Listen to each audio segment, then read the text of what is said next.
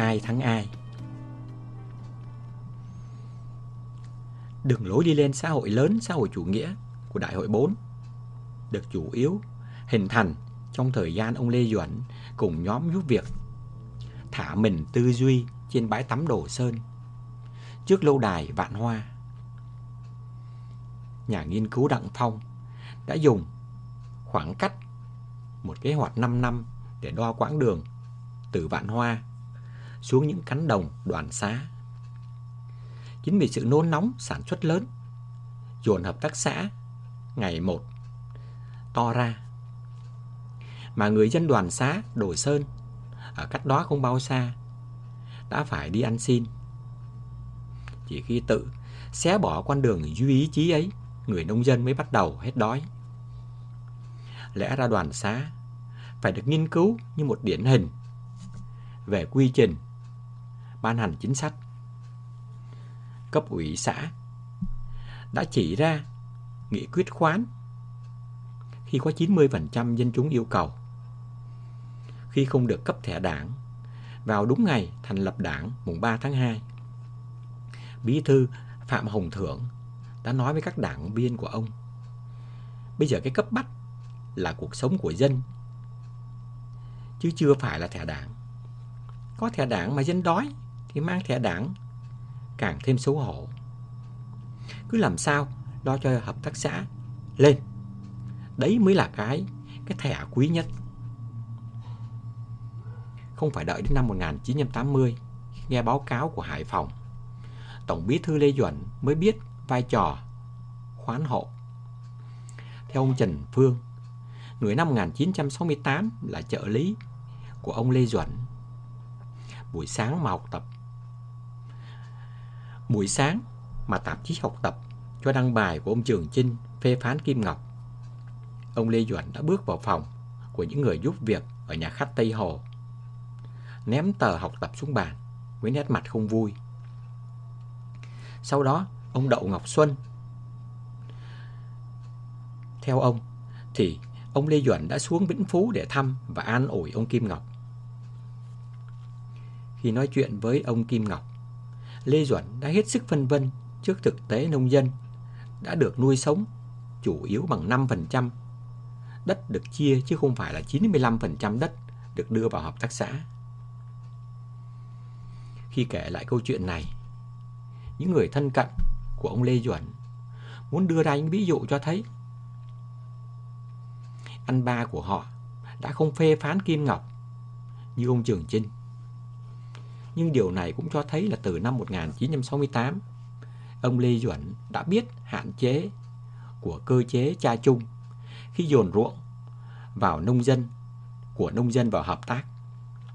Vậy mà đến năm 1976, khi lựa chọn con đường kinh tế, ông vẫn đẩy hợp tác xã lên một quy mô lớn, và hậu quả đã gây ra nghiêm trọng hơn cái thời gian trước đó. May mà cho dù các nhà hoạch định chính sách cứ loay hoay giữa hai con đường và cứ đắm mình trong những cuộc đấu tranh, người dân chỉ có một con đường là phải tự giải thoát ra mà kiếm sống. Sự thay đổi của Việt Nam không bắt đầu từ một cá nhân, cũng không phải bắt đầu từ một luồng tư duy. Khi nền kinh tế xuống tận đáy và cuộc sống của nhân dân bị dồn vào chân tường, người dân đã buộc chính quyền phải xoay sở.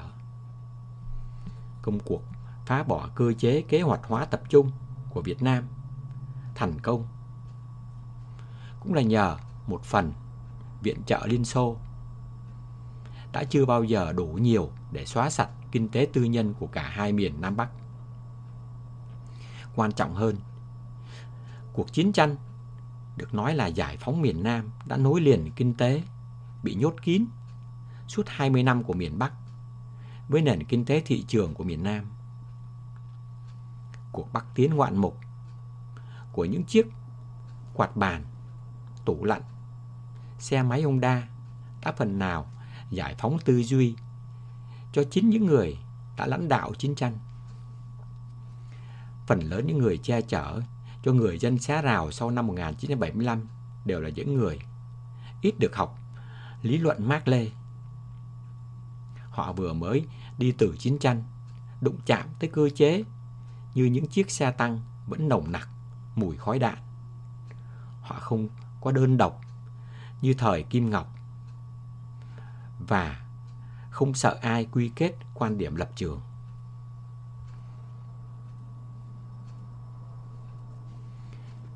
Chương 10. Đổi mới. Từ chỗ tập trung vào tay nhà nước ruộng đất, nhà máy và tất cả các quyền sản xuất, kinh doanh, từ tháng 12 năm 1986, Đảng Cộng sản Việt Nam bắt đầu cho phép các thành phần kinh tế được làm ăn một cách có giới hạn. Đồng thời nhà nước cũng từng bước cho tự do lưu thông hàng hóa trong nước để thị trường điều tiết giá cả, thay vì lên kế hoạch và quyết định bằng các mệnh lệnh hành chánh. Việc chấp nhận nền kinh tế vận hành theo các quy luật gần giống như nó vốn có đã được Đảng gọi là đổi mới. Để đi đến quyết định đó, các nhà khởi xướng cũng đã phải mất rất nhiều thời gian để thuyết phục các đồng chí trong Đảng và thuyết phục chính mình. Hội nghị Đà Lạt. Giữa năm 1983, khi đến làm việc tại nhà máy Viso, một trong những điển hình xé rào ở Sài Gòn, ông Trường Chinh nói với giám đốc Nguyễn Quang Lộc: "Nay tôi đến đây để nghe. Chú như một chuyên gia cứ báo cáo hết, chứ không phải lễ lạt gì." Ông Lộc đã báo cáo xong thì đã 11 giờ trưa. Bác sĩ riêng yêu cầu Trường Chinh nghỉ. Thế nhưng ông nói: "Tôi phải xuống xem nhà máy đã." Năm ấy Trường Chinh đã 75 tuổi. Sau khi trở lại sân chính, mọi người nhìn thấy ông vây quanh. Theo ông Lộc thì họ là những công nhân đã làm việc ở đây từ trước năm 1975, là những người mà cơ quan chức năng từng nghi ngờ là địch. Trường Chinh nói phải chụp ảnh với giai cấp công nhân. Chụp ảnh xong, ông ôm vai ông Lộc ngay giữa sân: "Hôm nay bác chỉ dặn cháu một điều, làm gì thì làm cũng phải xây dựng thành công chủ nghĩa xã hội." Ông Lộc nhớ lại, tôi có cảm giác đó là lời thì thầm của một papa. Sở dĩ những người như ông Trường Chinh và đa số trong ban bí thư lúc ấy đồng ý với khoán 100, theo ông Trần Đức Nguyên, là vì nó chưa đụng đến chế độ sở hữu tập thể về tư liệu sản xuất. Khoán ruộng cũng như xé rào, để được chấp thuận thì điều quan trọng nhất là phải làm cho các papa tin rằng chúng không hề thách thức con đường đi lên chủ nghĩa xã hội. Ông Trường Chinh đến Viso từ một gợi ý của ông Võ Văn Kiệt. Theo ông Đặng Xuân Kỳ, con trai ông Trường Chinh, ăn 6 dân giúp ông hiểu thêm nhiều về thực tế, đặc biệt là từ Hội nghị Trung ương 6 giữa năm 1979. Anh khuyên cụ đi cơ sở nhiều hơn để trực tiếp nắm bắt tình hình. Tháng 9 năm 1982, Bộ Chính trị vào làm việc ở Sài Gòn, phê phán xé rào hết sức nặng lời. Có người còn quy thành phố là phản động. Tại hội nghị, theo ông Nguyễn Văn Huấn, thư ký của ông Kiệt, tố hữu bóng gió 6 dân định làm vua Sài Gòn. Cũng như ông Nguyễn Văn Linh, trong cuộc làm việc này, ông Kiệt chọn con đường im lặng. Ông Kiệt là thành ủy thành phố, nhận ra phải tìm một con đường khác để từng thuyết phục Trung ương thừa nhận việc xé rào. Con đường đó, theo ông Nguyễn Văn Huấn, khi ấy là thư ký riêng của ông Kiệt, đó là mời các anh Bộ Chính trị đi thực tế, xuống cơ sở để các anh ấy tự nhận ra cách làm ăn theo cách cũ là không được nữa. Trước đó tháng 4 năm 1983, Trường Chinh đã đến Tây Nguyên để tìm hiểu cách đồng bào Tây Nguyên đi lên chủ nghĩa xã hội. Tại đây ông giật mình khi biết trên văn bản nói là có 93% hộ dân Tây Nguyên đã vào tập đoàn, hợp tác xã. Nhưng hoạt động của mô hình kinh tế xã hội chủ nghĩa đó chỉ là hình thức. Đồng bào vẫn du canh, phá rừng, làm rẫy với cách canh tác lạc hậu như cũ. Hợp tác xã vẫn phân phối theo lối bình quân vì chưa biết tính toán định mức cộng điểm. Theo ông Đặng Xuân Kỳ, người tháp tùng chuyến đi này, anh Y Ngông Niếc Đam, bí thư Đắk Lắk, nhờ tôi giúp báo cáo sự thật vì anh ngại. Nghe xong, Trường Chinh hỏi, chả nhẽ ở phía dưới người ta nói dối Bộ Chính trị và Trung ương? Y Ngông thật thà, dạ, nói dối. Theo ông Trần Đức Nguyên, thư ký của Trường Chinh, ngay trong chuyến đi đó, Trường Chinh đồng ý cho Đắk Lắk tiếp tục chính sách giao đất, giao rừng cho các hộ đồng bào dân tộc. Đồng thời, khi trở lại Hà Nội, Trường Chinh đã văn bản hóa quan điểm này trong một chỉ thị của ban bí thư do ông ký. Tháng 5 năm 1983, sau nhiều chuyến vi hành trở về, họp Bộ Chính trị, Trường Chinh phát biểu, chúng ta đang ở trong tình hình nói dối phổ biến, mà mọi người làm như là không nói dối.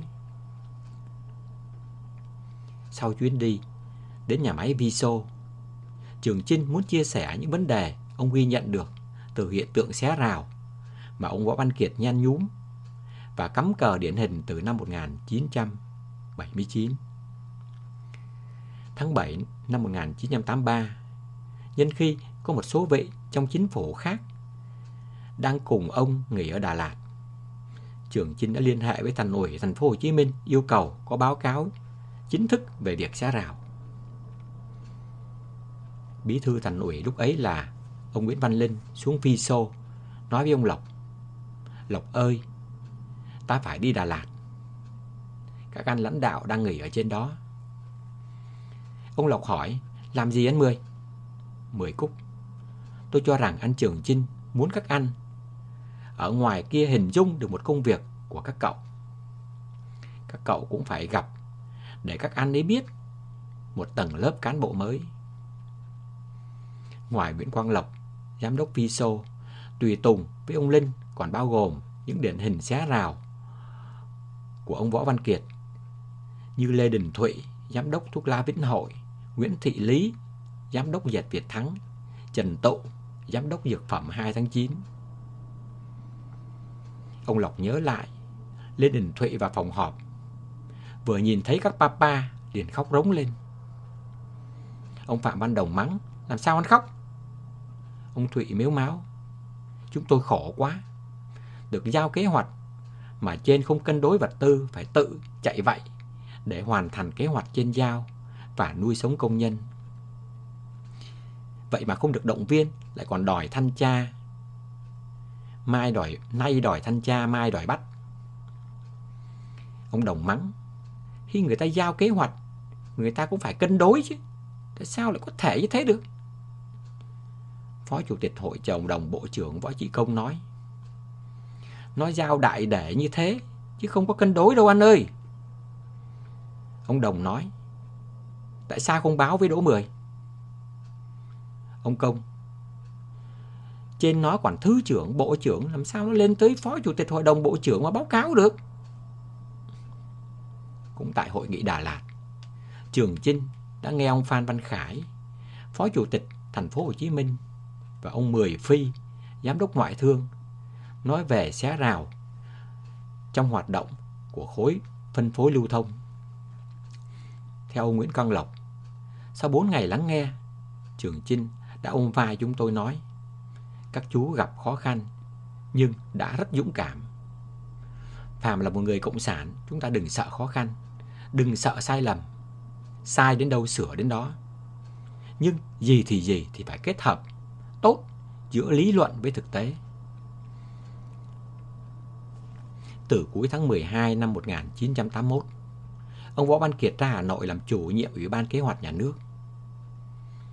Sau 2 năm ngồi ở Trung ương, ông nhận ra nếu không tháo gỡ được cách nhìn thì sẽ không tháo gỡ được cơ chế. Ông Kiệt gặp Bùi Văn Long, Tổng Giám đốc Liên hiệp Dệt, đề nghị tổ chức hội nghị ngành dệt để các ông giám đốc nói hết những ắc tắc của mình. Ông Kiệt dặn mời được càng nhiều lãnh đạo trung ương về nghe càng tốt. Tháng 4 năm 1984, tại khuôn viên công ty dệt Phước Long, hơn 20 giám đốc trong và ngoài ngành dệt được báo cáo trước 200 đại biểu, gồm lãnh đạo các tỉnh, thành phố, các bộ, ban ngành và gần như đầy đủ các vị trong hội đồng bộ trưởng. Tuy hội nghị khá dài, kéo dài đến 3 ngày, thế nhưng không khí càng về sau càng cởi mở. Trả lời một chất vấn về chính sách, hạch toán 2 sổ, Tổng Giám đốc Bùi Văn Long nói thẳng: đúng là tôi có 2 sổ. Một sổ ghi thu chi các sản phẩm đầu vào theo giá nhà nước, hợp pháp nhưng không hợp lý. Một sổ ghi thu chi theo giá thật trên giá thị trường, hợp lý nhưng không hợp pháp. Sổ hợp pháp để bảo đảm, để báo cáo với cấp trên. Sổ hợp lý để điều hành doanh nghiệp. Tôi lấy ví dụ như tôi mua một cây tre, người ta chỉ bán với giá 1,5 đồng một cây. Thế nhưng Ủy ban vạch giá chỉ cho phép mua với giá 1 đồng một cây. Tôi đành nói với anh em, mua một cây tre rồi chặt ra làm đôi, tính 2 cây để ghi vào sổ cho hợp pháp. Những hội nghị như Đà Lạt hay dệt Phước Long đã giúp cho các nhà lãnh đạo nghe được trực tiếp những gì đang diễn ra, thay vì nghe qua các báo cáo mà theo ông Trần Nhâm thường không phản ảnh đúng thực tế, cho dù được đóng dấu mật và chỉ lưu hành trong nội bộ. Nếu như những người như ông Võ Văn Kiệt không tạo ra thực tiễn xé rào, thì những người như ông Trường Chinh sẽ không nhìn thấy được sự bức bối của cơ chế. Nhưng nếu như Trường Chinh không đủ bản lãnh chính trị và năng lực tư duy để giải thích thực tiễn và chuẩn bị cho cơ sở lý luận thích hợp với môi trường chính trị lúc bấy giờ, thì ông cũng khó mà thuyết phục được các đồng chí của ông ở trong đảng. Nhóm giúp việc mới. Sau chuyến đi Tây Nguyên, ông Trần Đức Nguyên bị điều đi khỏi văn phòng Trường Chinh. Ông Trần Nhâm, một đồng nghiệp của ông Nguyên, cho biết lý do công khai để ban tổ chức thay anh Nguyên là vì anh Nguyên có một người chị định cư ở Pháp. Thời ấy lý lịch như thế là ghê lắm. Nhưng cũng theo ông Nhâm, nguyên nhân sâu xa là do các cuộc làm việc chung của nhóm. Ông Trần Đức Nguyên hay nhận xét về các nhà lãnh đạo khác. Một người trong nhóm giúp việc đã ghi lại đầy đủ các phát ngôn này và sau đó đi báo cáo với ban tổ chức. May mắn là chỗ trống của ông Nguyên được điền thẳng bằng ông Hà Nghiệp, một nhà nghiệp vụ nghiên cứu sâu sắc của thập niên 1980.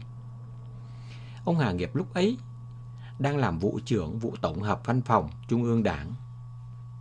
Ông có bằng đại học và phó tiến sĩ về cơ khí ở Liên Xô. Về nước giảng dạy ở trường Đại học Bách Khoa. Năm 1975, ông được trưng tập vào Nam tiếp quản các cơ sở kinh tế, rồi về công tác ở văn phòng Trung ương Đảng. Khi ấy ông Trần Đức Nguyên cũng được điều từ Ủy ban Kế hoạch Nhà nước về văn phòng Trung ương. Ông Nguyên kể, hai chúng tôi thường làm việc với nhau rất thân, hiểu nhau. Vì vụ của anh Nghiệp đảm nhiệm chính công tác nghiên cứu, biên tập, phục vụ Ban Bí thư Bộ Chính trị. Tôi đặc biệt quý anh Hà Nghiệp ở cách nghĩ không bị gò bó vào khuôn khổ thông thường, mà luôn luôn tìm tòi cái mới cho phù hợp với thực tế. Hồi đó những người có tư tưởng đổi mới rất dễ bị phê phán.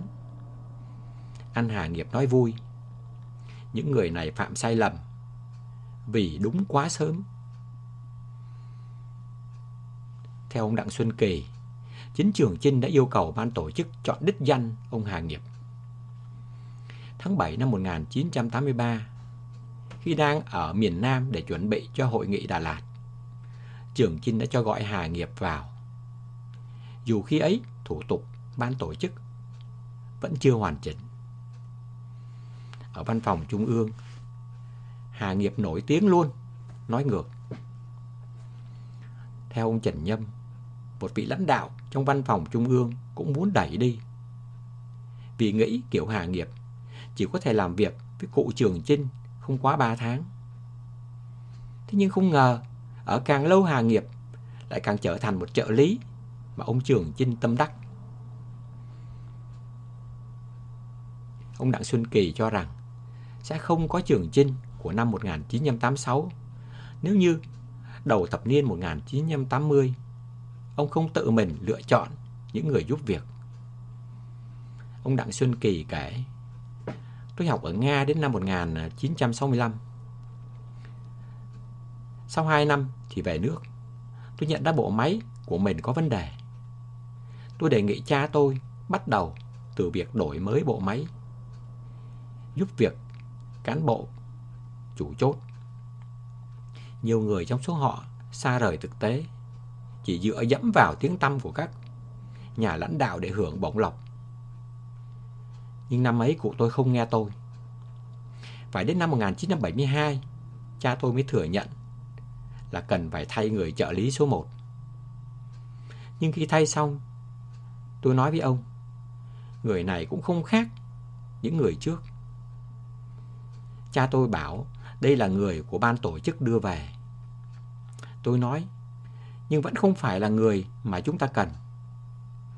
Cha tôi ngạc nhiên. Tổ chức thì làm sao mà sai được? Quyền lực của ban tổ chức trung ương dưới thời của trưởng ban Lê Đức Thọ có mặt gần như ở khắp nơi. Nhưng theo ông Kỳ, từ năm 1980, cha tôi không để cho Lê Đức Thọ can thiệp. Ông cụ tự chọn lấy những người giúp việc. Và nếu ban tổ chức không đồng ý ai, cụ yêu cầu phải giải thích. Cuối năm 1983, Trường Chinh nói với ông Hà Nghiệp và Trần Nhâm, tình hình cấp bách, nếu cứ tiếp tục như thế này đất nước sẽ bế tắc. Ông yêu cầu lập một nhóm nghiên cứu tư vấn. Ông dặn phải chọn những người có đầu óc mới, hiểu chính sách kinh tế mới. Nhóm nghiên cứu này sau đó được hình thành. Ngoài Hà Nghiệp và Trần Nhâm, nhóm còn gồm có Đào Xuân Sâm, chủ nhiệm khoa quản lý kinh tế của Học viện Nguyễn Ái Quốc, Lê Xuân Tùng, phó chủ nhiệm khoa của học viện này, kiêm thư ký của ông Lê Đức Thọ, Võ Đại Lược, viện trưởng Viện Kinh tế Thế giới, Dương Phú Hiệp, phó viện trưởng Viện Triết học, Lê Văn Viện, giảng viên Đại học Kinh tế Quốc dân Hà Nội, đang làm chuyên gia giúp Tổng Bí thư Đảng Nhân dân Cách mạng Lào, một phó ban cơ yếu Trung ương và 3 chuyên viên cao cấp Ban Kinh tế Trung ương là Nguyễn Thiệu, Nguyễn Đức Phương Nguyên, Trần Đức Nguyên và Nguyễn Văn Đào, nguyên Thứ trưởng Bộ Ngoại thương. Giáo sư Dương Phú Hiệp nói, trước đó đã có tiền lệ là Tổng Bí thư Lê Duẩn lập ra các nhóm nghiên cứu về làm chủ tập thể, nên ông Trường Chinh cũng có cơ sở để báo cáo với Bộ Chính trị về việc hình thành nhóm nghiên cứu của ông. Theo giáo sư Hiệp, trong buổi gặp đầu tiên, Trường Chinh nói, tôi biết các đồng chí là những nhà khoa học, những người yêu nước, muốn đóng góp. Tuy nhiên, nếu phát biểu ra ngoài những ý kiến mạnh mẽ bây giờ rất dễ bị quy chụp. Thế nhưng ở đây chúng ta cứ nói thẳng, nói hết.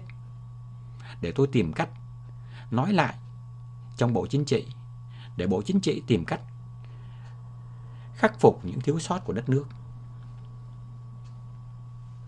Trong các cuộc họp của nhóm nghiên cứu, Trường Chinh chỉ nghe và hỏi thêm chứ không phát biểu ý kiến hay kết luận.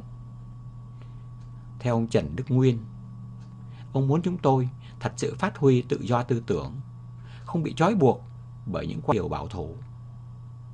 Trường Chinh nói với nhóm nghiên cứu: tôi lắng nghe các đồng chí, nhưng vì tuổi cao, ghi chậm, nên việc ghi chép phải nhờ mấy đồng chí thư ký của tôi giúp việc. Nhưng khi các chuyên gia phát biểu, ông không chỉ lắng nghe mà còn mở sổ, cặm cụi ghi chép với một thái độ trân trọng và khiêm tốn. Phương pháp của Trường Chinh đã tạo ra một không khí làm việc hết sức cởi mở trong nhóm. Một lần, khi Trường Chinh hỏi giáo sư Dương Phú Hiệp: khi nào thì ta có thể kết thúc chặng đường đầu? Khi nào thì ta có thể kết thúc thời kỳ quá độ để đi lên chủ nghĩa xã hội? Giáo sư Hiệp đã trả lời: thưa bác, cháu chưa biết. Ông Trần Nhâm và ông Hà Nghiệp nói: anh là một chuyên gia về phân kỳ, đi lên chủ nghĩa xã hội à? Ông Dương Phú Hiệp chậm rãi: để trả lời câu hỏi này, cho phép cháu kể một câu chuyện ngụ ngôn Nga. Mặc dù ông Trường Chinh nói: đang làm kế hoạch mà nói chuyện dân gian à? Nhưng ông có vẻ thích thú, bước tới đứng sát ông Hiệp ngồi lắng nghe. Giáo sư Hiệp đã kể như thế này: một người đi đường, khi ra tới bìa rừng thì gặp một bác tiểu phu. Ông dừng lại hỏi: bác ơi, khi nào đến bến sông? Người tiểu phu đã trả lời: không biết. Người đi đường thất vọng, bước tiếp, và sau khi đi được chừng 10 bước, bác tiểu phu đã gọi giật lại mà bảo: còn 4 giờ nữa thì đến. Người đi đường ngạc nhiên hỏi: sao lúc nãy bác nói không? Bác tiểu phu: khi nãy anh đứng yên tôi không biết, bây giờ anh đi rồi tôi mới biết. Rồi ông Dương Phú Hiệp quay về phía ông Trường Chinh: thưa bác, hiện nay ta chỉ dậm chân tại chỗ chứ chưa đi, nên thật khó có thể trả lời là khi nào thì chúng ta đi hết thời kỳ quá độ. Ông Trường Chinh nghe xong cười và nói: đồng chí văn nghệ thì để tôi cũng góp chút văn nghệ. Ông đọc bài Tiết Lập Xuân của ông Cao Bá Quát: khứ Nhật Xuân Lai phá Cụ Hàn, Kim Chiêu Hồng Tử đấu thiên ban, Hà đương thế sự như hoa sự, phong vũ giang sơn tận cải quan. Đọc xong rồi ông phân tích: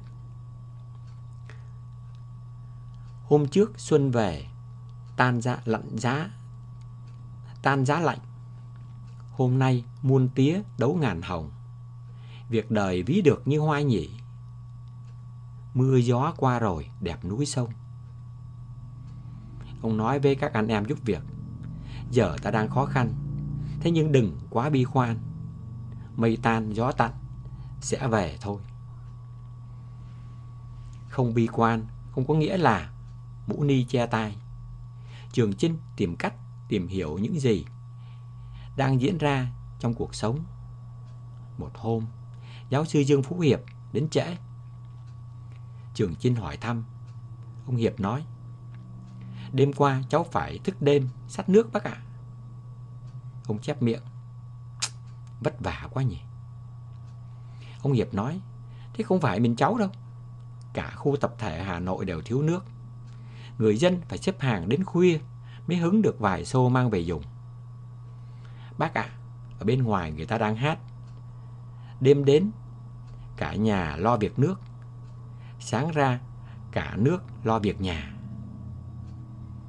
Theo ông Trần Nhâm, từ đó Trường Chinh yêu cầu thu thập những câu nói trong dân gian, đặc biệt là những chuyện tiếu lâm chính trị, như là một phần để giúp ông hiểu được tâm tư nguyện vọng của dân chúng. Thập niên năm 1980 có lẽ là giai đoạn để lại nhiều chấn thương cả về thể chất lẫn tinh thần cho người Việt nhất. Những người lính tham gia 2 cuộc chiến tranh ở biên giới phía Bắc và Campuchia không còn có cái hào hùng của những người lính trên đỉnh Trường Sơn năm xưa. Không còn những bộ quân phục phải tô châu săn bền, phải lăn lộn trên các chiến trường giá rét ở phía Bắc, gay gắt ở Tây Nam. Bộ kaki viễn phố của người lính nhanh chóng rắt gối, thủng đít. Bộ đội có sáng kiến cắt ống, quay phần lằn lặn về phía trước, lên thay đầu gối, và gọi đấy là ưu tiên phía trước. Cuộc sống của những người dân ở hậu phương cũng trăm bề khó khăn. Cây đinh phải đăng ký, cháy bí cũng phải sắp hàng, khoai lang cần tem phiếu, điếu thuốc phải lấy bông, lấy chồng phải cai đẻ, bán lẻ chạy công an, lang thang đi cải tạo, hết gạo ăn bo bo, học trò không có tập. Đầu thập niên năm 1980, ở Sài Gòn có khoảng 5 vạn sĩ quan, công chức được tha về từ các trại cải tạo. Họ đương nhiên là không thể xin việc làm, chỉ có thể kiếm sống qua ngày bằng cách ra đường. Các sĩ quan cách mạng, những người hùng ngày nào giờ đây cũng đầu đường đại tá bơm xe, giữa đường trung tá bán chè đậu đen, cuối đường thiếu tá buôn kem, vân vân. Cho dù bộ máy tuyên truyền hoạt động hết công suất, nhưng tinh thần của dân chúng dường như không còn có khả năng gượng dậy.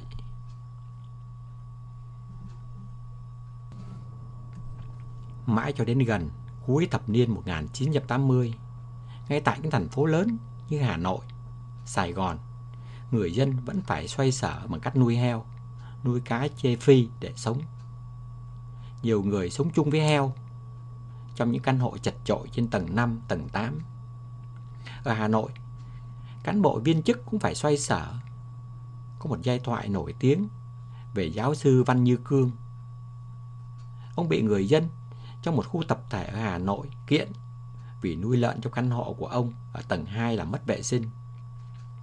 Chính quyền ở khu phố tới nhà phê bình và ghi vào biên bản: giáo sư Văn Như Cương nuôi lợn ở tầng 2.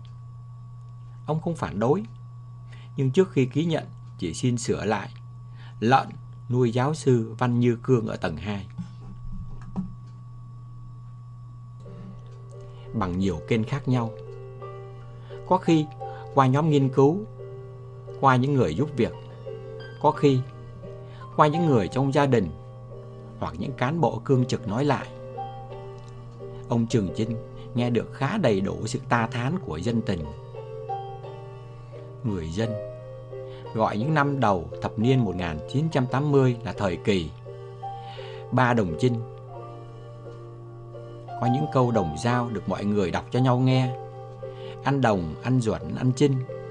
Ba ăn có biết dân tình sao không? Rau muống nửa bó mỗi đồng, con ăn bố nhịn, đau lòng thằng dân.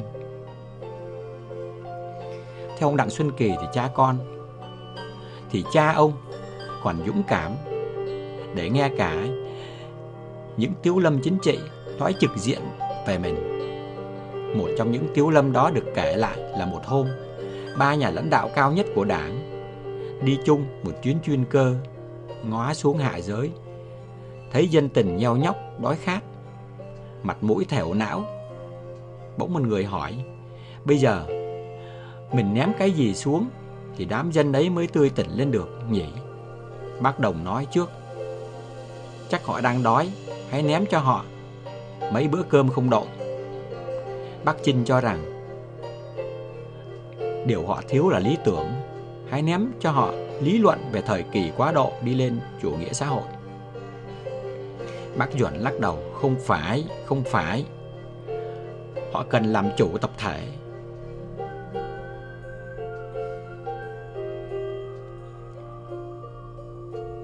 Trong khi ba bác còn chưa thống nhất được nên ném cái gì cho dân, thì anh phi công lái chuyên cơ rụt rè đề nghị: dạ thưa, cháu có ý kiến được không ạ?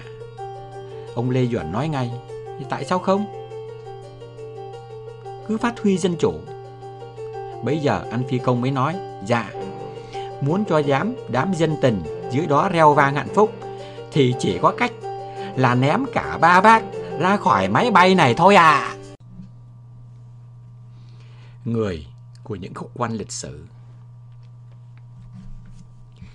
Trong những thời khắc khó khăn nhất của lịch sử Đảng Cộng sản Việt Nam, Trường Chinh đều có mặt. Có khi là để lãnh đạo Việt Minh cướp chính quyền như hồi năm 1945. Có khi đứng ra chịu trách nhiệm cá nhân về sai lầm của Đảng trong cải cách ruộng đất năm 1956. Và trong thập niên 1980 là tự thức tỉnh và dẫn dắt Đảng thoát ra khỏi sự bế tắc bởi chính những đường lối của mình. Tháng 1 năm 1941, Nguyễn Ái Quốc về Bắc Bó, Cao Bằng sau 30 năm bôn ba. Tại đây, tháng 5 năm 1941, ông chủ trì Hội nghị Trung ương 8. Trường Chinh chính thức được bầu làm Tổng Bí thư Đảng Cộng sản Đông Dương, kiêm trưởng ban tuyên huấn. Từ đầu năm 1942, Nguyễn Ái Quốc đã trở lại Trung Quốc và tháng 8 năm ấy bị Quốc dân Đảng Trung Hoa bắt giam. Mọi công việc tuyên truyền, chuẩn bị đều do Trường Chinh tổ chức thực hiện. Tướng Võ Nguyên Giáp cho rằng Bác Hồ là linh hồn của cuộc kháng chiến chống Pháp. Thế nhưng đề ra đường lối cụ thể, chỉ đạo cụ thể về lý luận với quyền kháng chiến nhất định thắng lợi là do Trường Chinh. Đặc biệt trong giai đoạn tiền khởi nghĩa, vai trò quyết định là của Trường Chinh. Công cụ cách mạng sắc bén nhất của Trường Chinh giai đoạn này là ngòi bút. Ngày 8 tháng 3 năm 1945, sau khi phân tích các nguồn tin, Trường Chinh nhận định Nhật sắp lật Pháp, rồi lập tức triệu tập Hội nghị Ban Thường vụ Trung ương mở rộng tại chùa Đồng Kỵ. Chập choạng tối ngày 9 tháng 3 năm 1945, trong cuộc họp có mặt Trường Chinh, Nguyễn Lương Bằng, Lê Đức Thọ, Lê Thanh Nghị, Nguyễn Văn Trân. Khi Tổng Bí thư vừa tuyên bố lý do họp thì tiếng chó rộ lên, đồng thời có người đập cửa dồn dập. Sư cụ cho chú Tiểu ra mở cửa thì thấy hai bóng người tay cầm đèn pin bước vào. Sư cụ liền chào thầy Phó, thầy Trương thật to để báo động. Cuộc họp Ban Thường vụ Trung ương phải chuyển sang phương án 2. Các nhà lãnh đạo Đảng nhanh chóng thu xếp giày dép, khăn áo, chui qua bụi tre sau chùa, theo hướng Nam đi sang làng Đình Bảng. Vừa vượt qua đường xe lửa tới địa phận Đình Bảng thì đã nghe tiếng súng nổ dữ dội ở phía Hà Nội. Trường Chinh reo lên, Nhật, Pháp bắn nhau rồi anh em ơi. Lúc đó là đúng 8 giờ 25 phút tối ngày 9 tháng 3 năm 1945. Sau hội nghị, Trường Chinh lánh sang chùa Dận, viết chỉ thị: Nhật Pháp đánh nhau và hành động của chúng ta. Bản chỉ thị ngay sau đó được bí mật in ấn để phát đi toàn quốc. Trước khi Hồ Chí Minh từ Trung Hoa trở về Bắc Bó, Trường Chinh đã triệu tập và chủ trì Hội nghị quân sự cách mạng Bắc Kỳ, chủ trương lập 7 chiến khu cách mạng và thống nhất các lực lượng vũ trang. Theo ông Trần Quốc Hương, trước khi lên Tân Trào, biết Hồ Chí Minh đang bệnh, Trường Chinh quay lại ATK ngoại thành, gọi 10 Khương ra mà nói: tôi phải lên chiến khu ngay. Trung ương cần một bác sĩ và một số thuốc đưa lên để phục vụ cách mạng. Bác sĩ Lê Văn Chánh được 10 Hương tiến cử đã theo Trường Chinh, mang theo dụng cụ y tế và thuốc men lên Việt Bắc. Theo dặn dò của Trường Chinh, tối ngày 15 tháng 8 năm 45, sau khi biết chắc Nhật xin đầu hàng đồng minh, ông Nguyễn Khang, triệu tập hội nghị xứ ủy gồm Lê Liêm, Trần Tử Bình, Nguyễn Văn Lộc. Tại làng Vạn Phúc, chỉ thị ngày 12 tháng 3 năm 45, Nhật Pháp bắn nhau và hành động của chúng ta, của Trường Chinh lại được đưa ra thảo luận. Sau khi phân tích những điều kiện tất yếu trong cuộc tổng khởi nghĩa mà Trường Chinh chỉ ra, các ủy viên dự họp đã reo lên: thế này là đúng rồi, ta phải lãnh đạo quần chúng nổi dậy, tổng khởi nghĩa ngay lập tức. Hội nghị quyết định thành lập Ủy ban Quân sự Cách mạng Bắc Bộ để lãnh đạo quần chúng nổi dậy khởi nghĩa trong phạm vi 10 tỉnh ở đồng bằng Bắc Bộ. Trong khi các đại biểu đang ở Tân Trào để dự đại hội do Hồ Chí Minh chủ trì, các địa phương đã theo chỉ thị của xứ ủy lần lượt nổi dậy chiếm phủ, huyện, rồi tiến vào chiếm tỉnh lỵ. Ở Hà Nội, Ủy ban Quân sự Cách mạng được thành lập cho Ủy viên thường vụ xứ ủy Nguyễn Khang trực tiếp làm chủ tịch để lãnh đạo cuộc khởi nghĩa. Lý danh nghĩa kỳ bộ Việt Minh, xứ ủy ra một bản thông báo cho các lực lượng địa phương tiến hành khởi nghĩa giành chính quyền. Ngày 19 tháng 8 năm 45, lực lượng của Nguyễn Khang chiếm phủ Khâm Sai. Khi Hà Nội đã rực trong cờ đỏ sao vàng, các đại biểu đi dự đại hội quốc dân ở Tân Trào vẫn chưa rời căn cứ. Xứ ủy Bắc Bộ và Thành ủy Hà Nội lập tức cử đại diện lên chiến khu mời Bác và Trung ương về. Các đại diện này đi đến Thái Nguyên thì gặp Trường Chinh. Cũng đã nghe tin, đang trên đường từ Tân Trào xuôi về.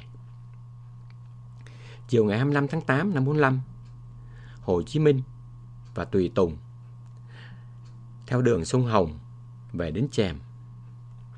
Các cán bộ thuộc đội công tác đón và bố trí ông ở nhà bà Chánh 2 ở Phú Thượng, một cơ sở của xứ ủy nằm trong ATK. Sẩm tối ngày 26 tháng 8 năm 45, Hồ Chí Minh được Trường Chinh đón bằng một chiếc xe hơi hiệu Citroën. Chiếc Citroën mang biển số TA20 này, ngày 20 tháng 8 năm 45, đã được ông lái xe tên là Nền lái đưa Nguyễn Khang đi khắp Hà Nội chỉ huy khởi nghĩa. Sau khi đón ông Trường Chinh từ Phù Đổng về, Nguyễn Khang đã giao lại chiếc xe cho Tổng Bí thư. Trường Chinh đưa Hồ Chí Minh về 35 hàng cân, mặt sau nhà 48 hàng ngang của ông bà Trịnh Văn Bô, một nhà tư sản có tiếng ở Hà Nội. Hàng ngày, sau khi ăn sáng tại nhà Trịnh Văn Bô, Hồ Chí Minh làm việc tại nhà hoặc ra Bắc Bộ Phủ. Còn Trường Chinh thì từ hôm 26 tháng 8 đã tạm thời dời sang phố số 6 hàng Đào. Khi Hồ Chí Minh thành lập chính phủ liên hiệp, Trường Chinh không nắm chức vụ nào. Trong thời gian Đảng Cộng sản Đông Dương rút vào hoạt động bí mật, ông làm hội trưởng Hội Nghiên cứu Chủ nghĩa Mác ở Đông Dương. Tại Đại hội Đảng lần thứ 2, ông chính thức trở lại làm Tổng Bí thư. Lúc này Đảng đã đổi tên thành Đảng Lao động Việt Nam. Năm 1953, khi Cụ Hồ đồng ý với Stalin và Mao Trạch-đông thi hành cải cách ruộng đất, Trường Chinh là trưởng ban cải cách trung ương.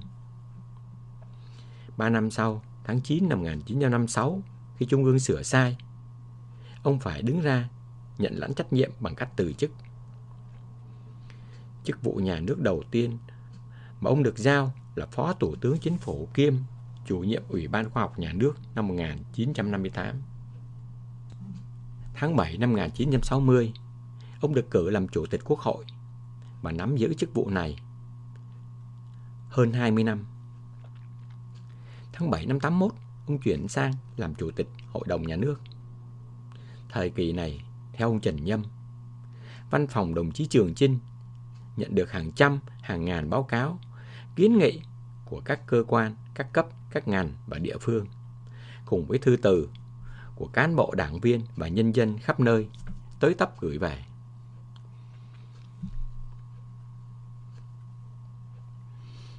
từ chính sách kinh tế mới. Trường Chinh cùng nhóm nghiên cứu của ông đã chọn điểm bắt đầu bằng cách nhận thức lại những quan điểm cơ bản của chủ nghĩa Mác Lênin. Mô hình xã hội chủ nghĩa mà Liên Xô buộc các nước phải tuân thủ đã được chính thức giảng dạy trong hệ thống các trường đảng của Việt Nam. Kinh qua những khóa học ở trường đảng là tiêu chuẩn bắt buộc để một người có thể đảm đương các cương vị lãnh đạo chủ chốt. Tính đến đầu thập niên năm 1980, đã có hơn 1 triệu người Việt Nam đã được giáo dục về mô hình Stalin ở trong các trường của đảng. Chỉ có nhân danh chủ nghĩa Mác Lênin mới có thể làm thay đổi nhận thức của đội ngũ cán bộ đó. Lúc này, các nhà nghiên cứu như Hà Nghiệp, Đào Xuân Sâm, Trần Đức Nguyên đã có một thời gian tiếp xúc với chính sách kinh tế mới của Lenin.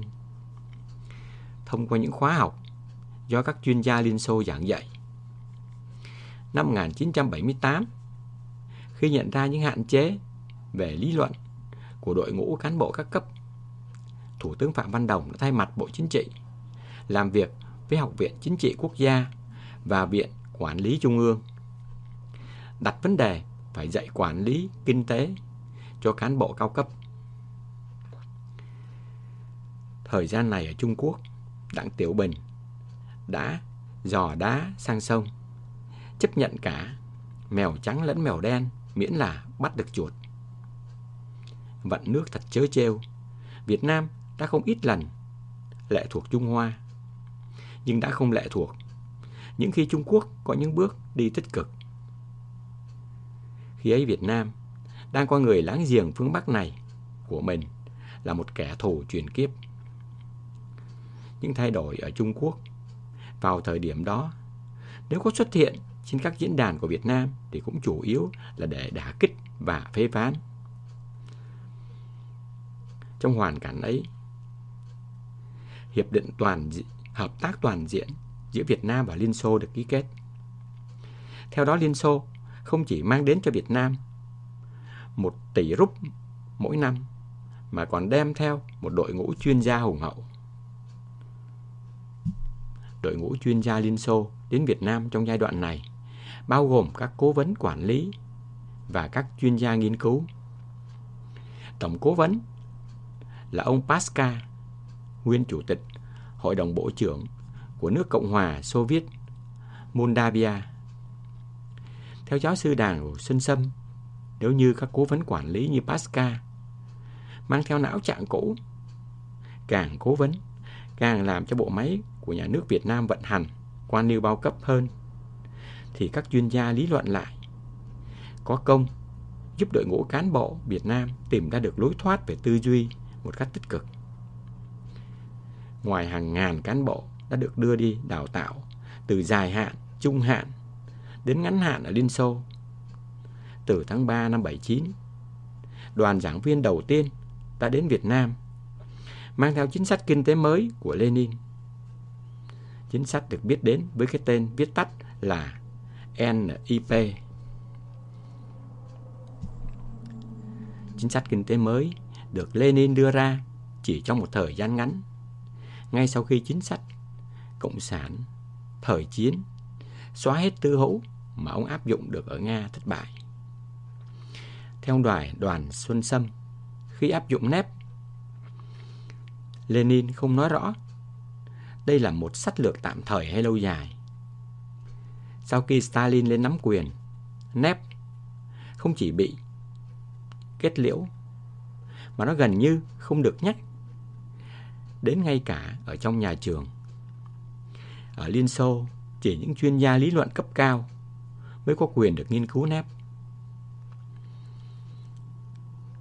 Cuối thập niên 1980, sau những bế tắc của mô hình cũ, các nhà lý luận Liên Xô bắt đầu đề cập đến Lenin thông qua chính sách kinh tế mới. Đến Việt Nam, Viện trưởng Kinh tế học Liên Xô Abakin người về sau trở thành Phó Chủ tịch Hội đồng Bộ trưởng Liên Xô, đã cho rằng sai lầm của mô hình cũ là phủ nhận thị trường, xây dựng kế hoạch một cách duy ý chí. Viện sĩ Viện Hàn lâm Nông nghiệp Liên Xô Igor Tikhonov thì coi căn bệnh hợp tác xã cao cấp ở Việt Nam cũng giống như bệnh ở các nông trang tập thể Liên Xô.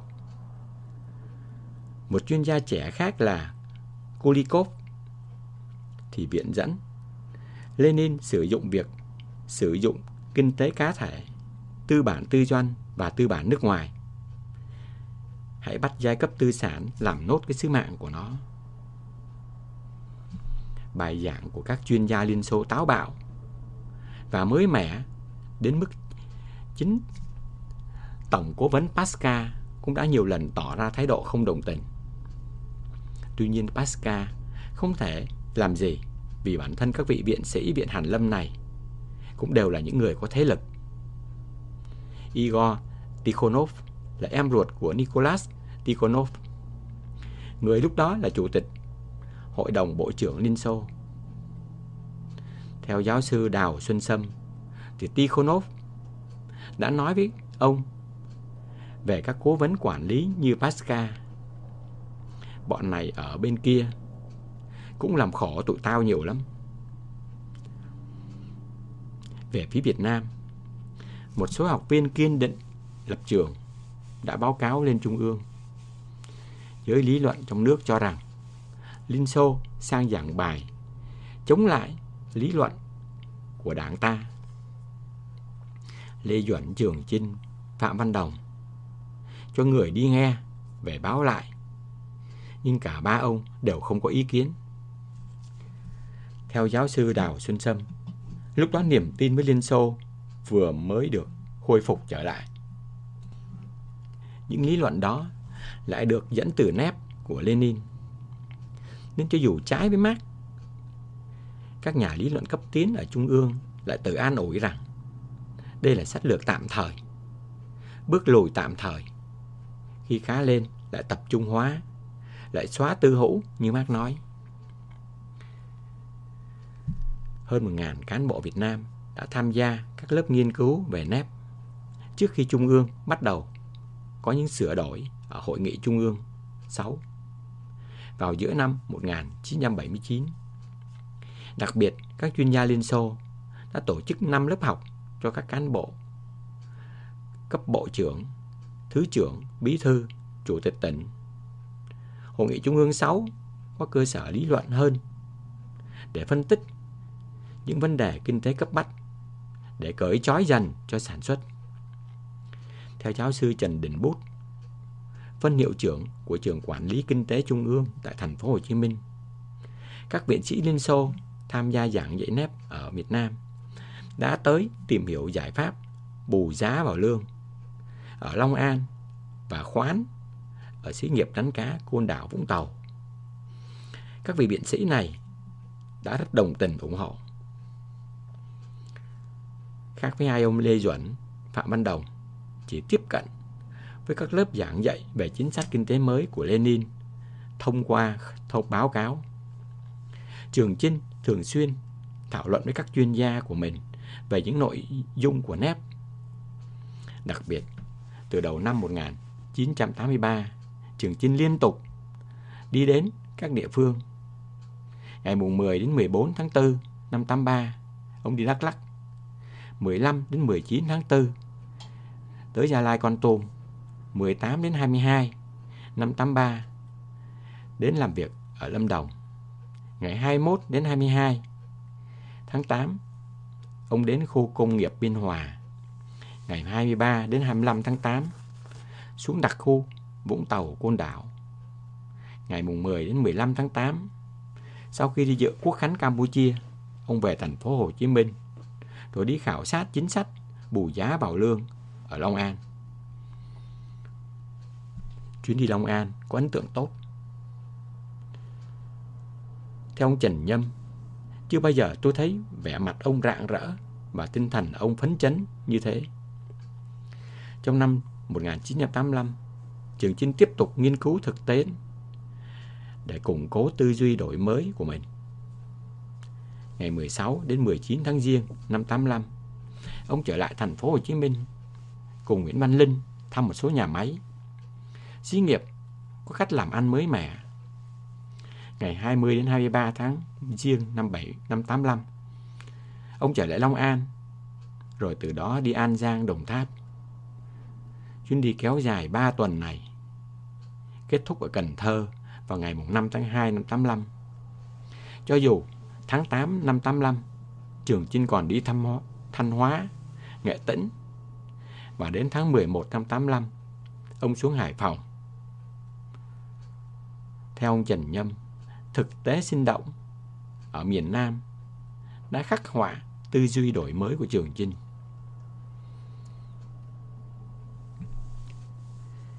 Đến chọc thủng thành trì bao cấp.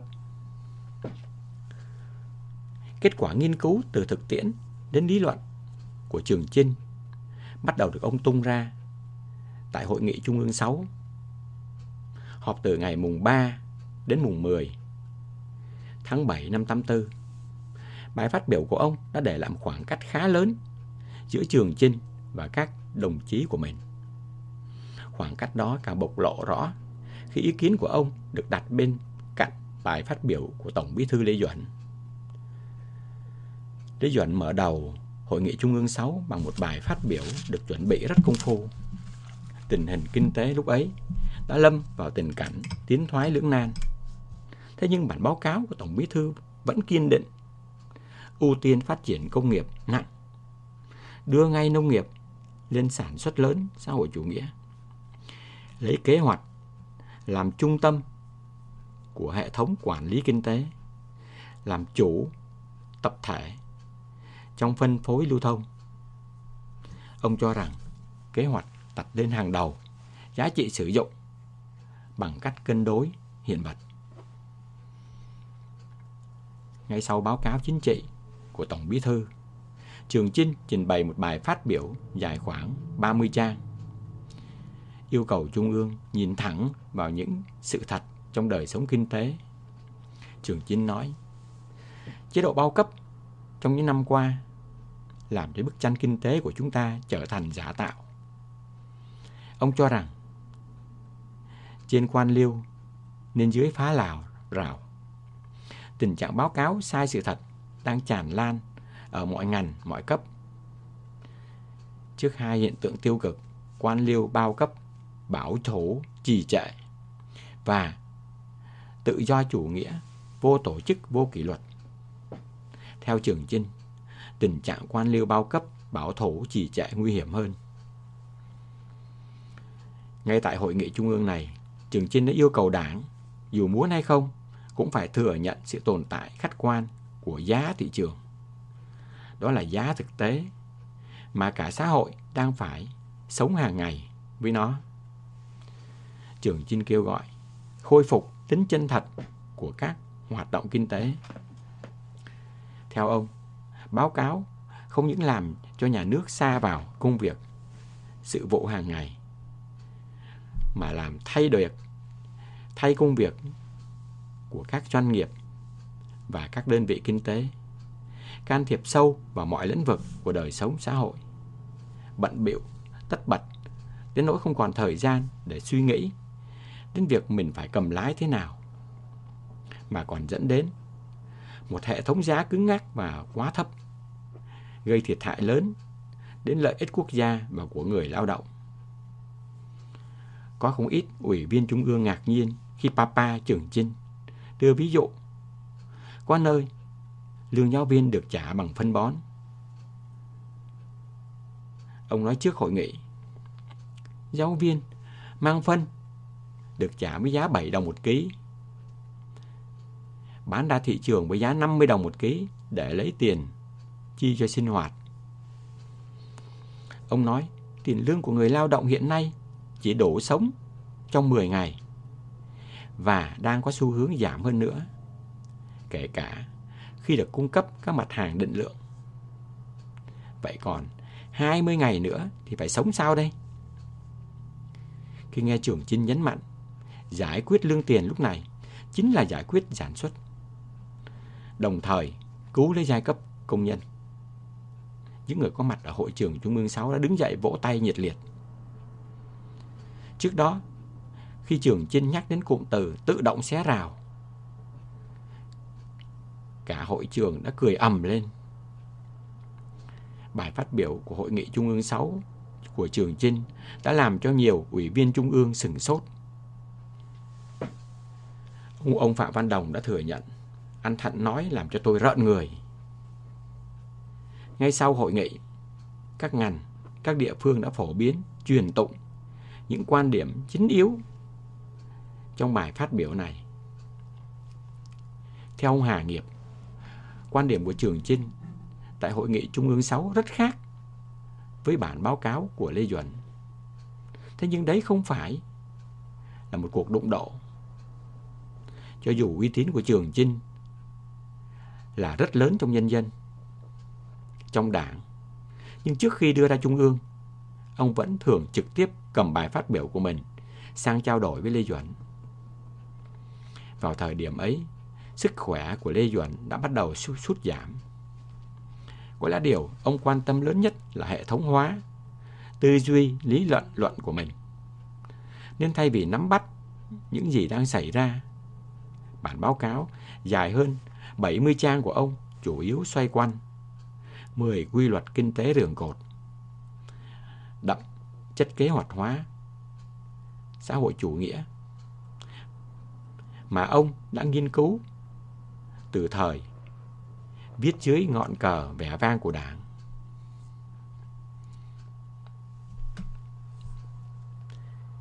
Giá lương tiền. Sau Hội nghị Trung ương 6, nhiều địa phương đã bắt đầu áp dụng thử chính sách bù giá vào lương và tính đủ giá thành vào sản phẩm. Kết quả trên thực tế diễn ra tích cực không ngờ. 5 tháng sau đó, tại Hội nghị Trung ương 7, họp từ ngày 10 đến 17 tháng 12 năm 84, Trường Chinh kêu gọi dứt khoát là phải bãi bỏ cơ chế quan liêu bao cấp, phải mổ xẻ và loại bỏ cái ung nhọt này càng sớm càng hay. Không một chút gì đáng để chúng ta lưu luyến. Hội nghị Trung ương 7 đã nhất trí với đề nghị của ông Trường Chinh cho thành lập tiểu ban nghiên cứu giá lương tiền, chuẩn bị đề án trình Hội nghị Trung ương 8. Hội nghị Trung ương 8 tháng 6 năm 1985 đã coi việc giải quyết giá lương tiền là khâu đột phá có tính quyết định để chuyển hẳn nền kinh tế sang hạch toán kinh doanh xã hội chủ nghĩa. 2 tháng sau khi có nghị quyết, số lượng các địa phương làm thử bù giá vào lương lên đến 28 tỉnh thành. 12 tỉnh thành khác cũng chuẩn bị tích cực. Người đứng đầu Bộ Tham mưu cải cách giá lương tiền là Phó Chủ tịch Hội đồng Bộ trưởng Trần Phương, một chuyên gia hàng đầu của bộ máy kế hoạch hóa tập trung. Giúp việc ông là 6 bộ trưởng và tổng giám đốc ngân hàng nhà nước. Ông Hà Nghiệp gọi ông Trần Phương là người cấp tiến nhất trong phe bảo thủ. Còn ông Trần Phương thì thừa nhận khi đó bọn mình nghĩ về giá còn ngây thơ lắm. Sở dĩ các địa phương như Long An, Hải Phòng thí điểm bù giá vào lương thành công, đó là nhờ bù giá căn cứ trên giá bán được những hiện vật tính thành lương như xà bông, vải, gạo, thịt. Trong khi để thực hiện nghị quyết 8 ngày 10 tháng 8 năm 85, Bộ Chính trị đã ra nghị quyết 28 phê chuẩn mức giá mua thóc từ 15 đến 18 đồng một ký. Ở vùng thuận lợi từ 26 đến 28 đồng một ký.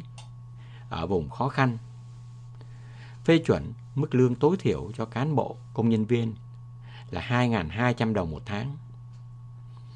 Mức giá mua thóc lên đến 26 đến 28 đồng một ký là dựa trên ý kiến của chính ông Trường Chinh, trong khi mức giá được đề nghị là 10 đồng một ký.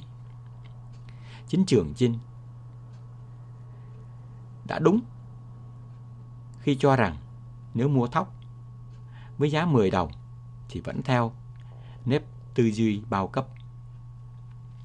Tuy nhiên, theo ông Trần Phương, từ chuẩn giá thóc như vậy, các loại vật tư hàng hóa khác cũng phải điều chỉnh tăng theo khoảng 10 lần. Theo ông Trần Phương, đầu thập niên 80, Việt Nam có 1,5 triệu quân, 2 triệu cán bộ, công nhân viên chức và 10 triệu dân thành phố. Để cung cấp lương thực, thực phẩm cho lực lượng này, Bộ Nội Phương đã phải ép nông dân để mua thóc và heo với giá chỉ bằng một nửa mà người dân trao đổi với nhau ngoài chợ. Với tư cách là một nhà nghiên cứu, tôi chống lại điều vô lý này.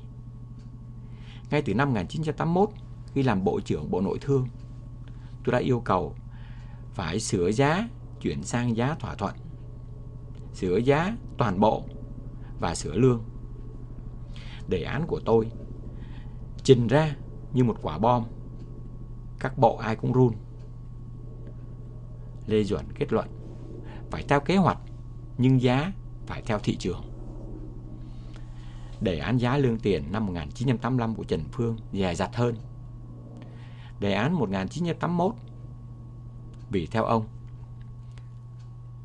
quỹ hàng hóa năm 1985 eo hẹp hơn. Thời gian này Lê Duẩn ốm, vài tháng lại phải sang Liên Xô điều trị một lần. Theo thường lệ, nhân vật số 2 Trường Chinh sẽ thay thế chủ trì các hội nghị Bộ Chính trị. Trường Chinh kết luận làm ngay một bước, không làm từng bước theo đề án của mình. Nhưng khi ra Hội đồng Chính phủ, Bộ trưởng Bộ Cơ khí tuyên bố nếu giá bán vật tư như vậy thì các xí nghiệp cơ khí sẽ phải đóng cửa. Các bộ trưởng khác cũng nói nếu làm ngay một giá hàng công nghiệp không bán được. Ông Phạm Văn Đồng kết luận vật tư công nghiệp lấy bằng 70% giá thị trường. Thực tế cho thấy nhà nước nắm 2 khối hàng, mà trong khi hàng công nghiệp bán ra chỉ bằng 70% giá thị trường, phải mua lại nông sản với giá bằng 100% thị trường. Chưa làm đã thấy quỹ hàng hóa công nghiệp bán sẽ không đủ bù mua quỹ hàng nông nghiệp. Mất cân đối về lý thuyết lại xuất hiện thêm khi hai ông Võ Chí Công chủ trì một hội nghị của Ban Bí thư với các địa phương. Đề án bỏ lương hiện vật bằng tiền lương, nhưng theo tính toán thì chỉ có thể tăng lương lên 20%. Các tỉnh nói mức lương đó chỉ đủ ăn một tuần. Các tỉnh miền Nam đề nghị tăng lương lên bằng 100%. Trần Phương phản đối thì Võ Chí Công nói tôi thật không hiểu anh Phương, mức lương này làm sao mà sống được. Trần Phương: thưa anh, tôi hiểu mức lương này sống rất khốn nạn, nhưng nhà nước đang không có tiền. Cho dù ngân sách không có, Võ Chí Công cũng vẫn kết luận chấp nhận đề án cho các tỉnh miền Nam đề nghị tăng lương tối thiểu lên 100%. Chính hai quyết định trên đây đã dẫn đến lạm phát. Theo mức giá mới, Hội đồng Bộ trưởng tính toán nền kinh tế cần phải có một lượng tiền mặt lên đến 120 tỷ đồng để lưu thông. Nhưng lượng tiền phát hành trên thực tế chỉ mới có khoảng 60 tỷ đồng. Lấy đâu ra thêm 60 tỷ đồng tiền giấy? Theo ông Trần Phương, tháng 8 năm 1985, nhân có 12 tỷ đồng tiền mới được in từ Đông Đức đưa về.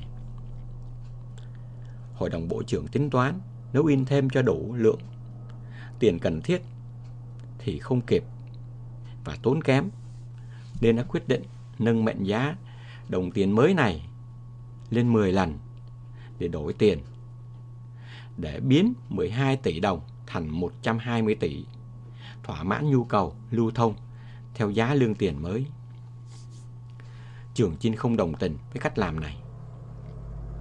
Ngày 28 tháng 9 năm 1985, ông gửi thư đến Tổng Bí thư Lê Duẩn, Chủ tịch Hội đồng Bộ trưởng Phạm Văn Đồng và các phó của ông Đồng như Võ Chí Công, Đỗ Mười, Tố Hữu.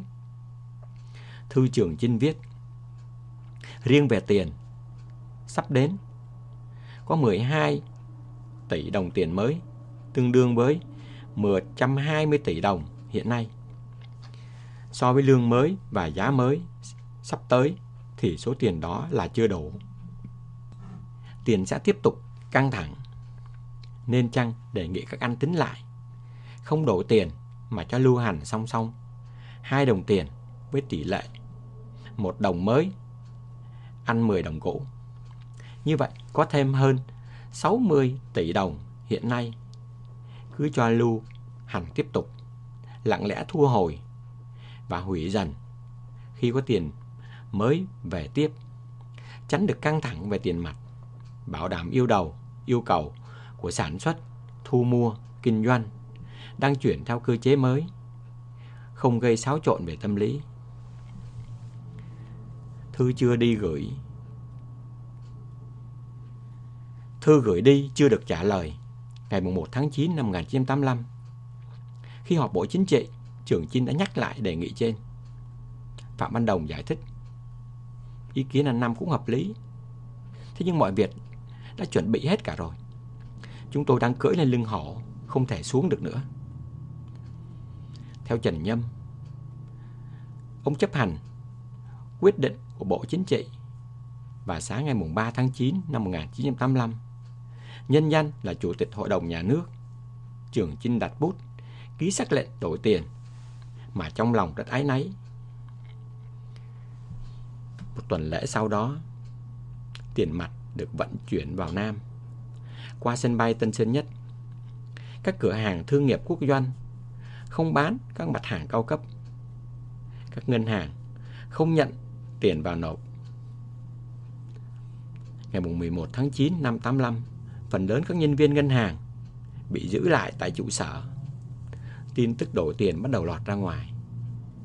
Trong khi đó, ngày 12 tháng 9 năm 85, báo Tuổi Trẻ vẫn chạy hàng tít lớn trên trang nhất, bẻ gãy thủ đoạn tung tin đổi tiền của gian thương. Bài báo đanh thép tuyên bố: với sự tăng cường hiệu lực của bộ máy chuyên chính vô sản, mọi hậu quả tin đồn phải được thanh toán triệt để. Để rồi sáng ngày 14 tháng 9 năm 85, hệ thống loa, truyền thanh răng mắc khắp các góc phố mà bắt đầu thông báo lệnh đổi tiền. Chính báo Tuổi Trẻ trong số kế tiếp ra ngày 14 tháng 9 năm 85 cũng đăng quyết định của Chủ tịch Hội đồng Bộ trưởng Phạm Văn Đồng về việc phát hành tiền ngân hàng mới, thu đổi tiền cũ. Chủ tịch Ủy ban Nhân dân thành phố Hồ Chí Minh Phan Văn Khải lên báo để giải thích đổi tiền là vì lợi ích của nhân dân lao động. Quyết định đổi tiền không phải là hoàn toàn bất ngờ đối với mọi người dân.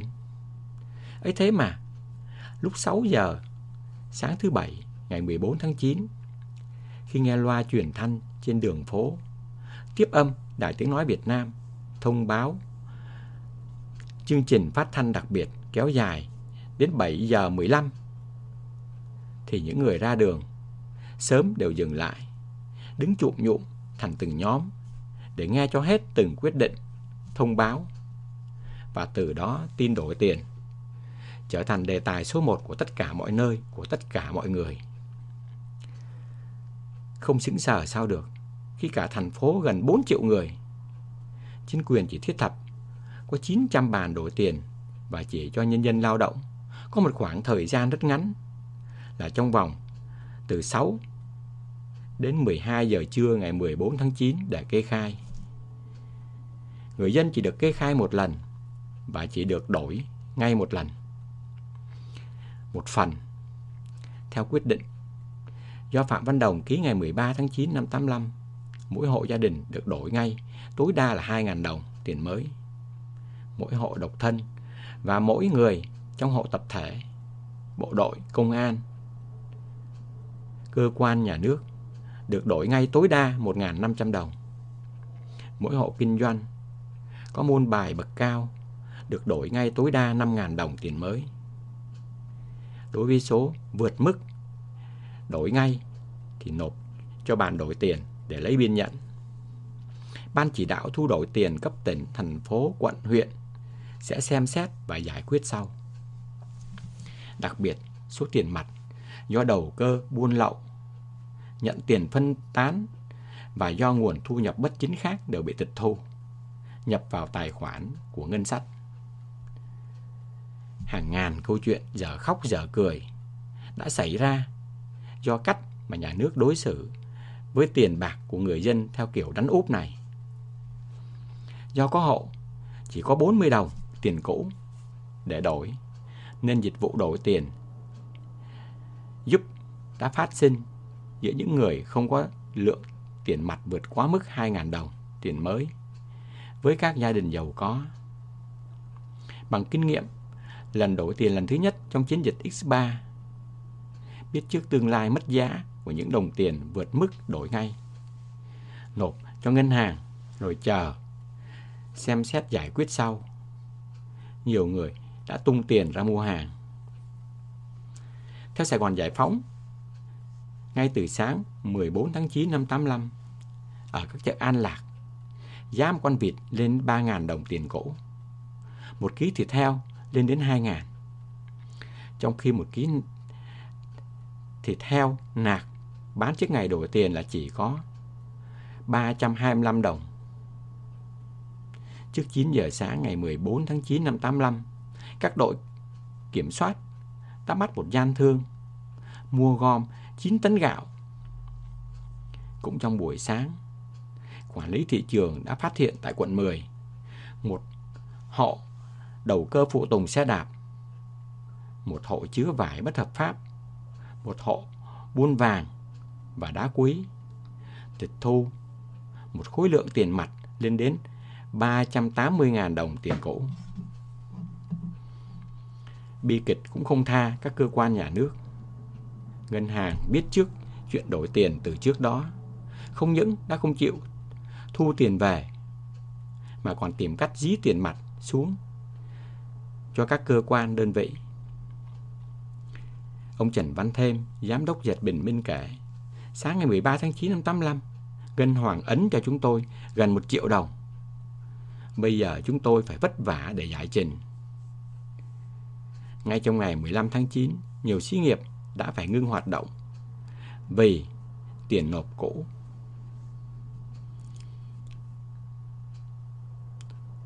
Đi tiền mới chưa cầm được. Không có tiền lo bữa ăn giữa ca cho công nhân. Dệt Bình Minh có 900 công nhân, chỉ nhận được 5.000 đồng. May Hòa Bình thì nhận được 2.500. Tình cảnh nhiều cá nhân, đặc biệt là với những người đang bị xếp vào diện khách vãng lai, thì lại còn bi kịch hơn gấp bội. Vài ngày sau đổi tiền, Võ Văn Kiệt gửi thư báo cáo Phạm Văn Đồng và ông Trường Chinh. Kết quả của việc đổi tiền cho thấy tiền nằm trong nhân dân tương đối ít. Số hộ có số tiền đổi thấp là khá đông, cho chúng ta một kết luận đáng suy nghĩ và day dứt về mức sống của nhân dân lao động hiện nay. Một kết quả khác cho thấy tiền nằm trong tay tư sản không đáng kể. Chúng ta đã đánh hụt vì để cho bọn chúng quá nhiều thời giờ để đối phó, thẳng tay thu gom, vơ vét hàng của nhà nước và chuyển tài sản từ tiền ra những giá trị khác. Cũng theo ông Võ Văn Kiệt, chúng ta có nhiều sơ hở trong vụ đổi tiền, gây nên những hậu quả bất lợi đáng quan tâm.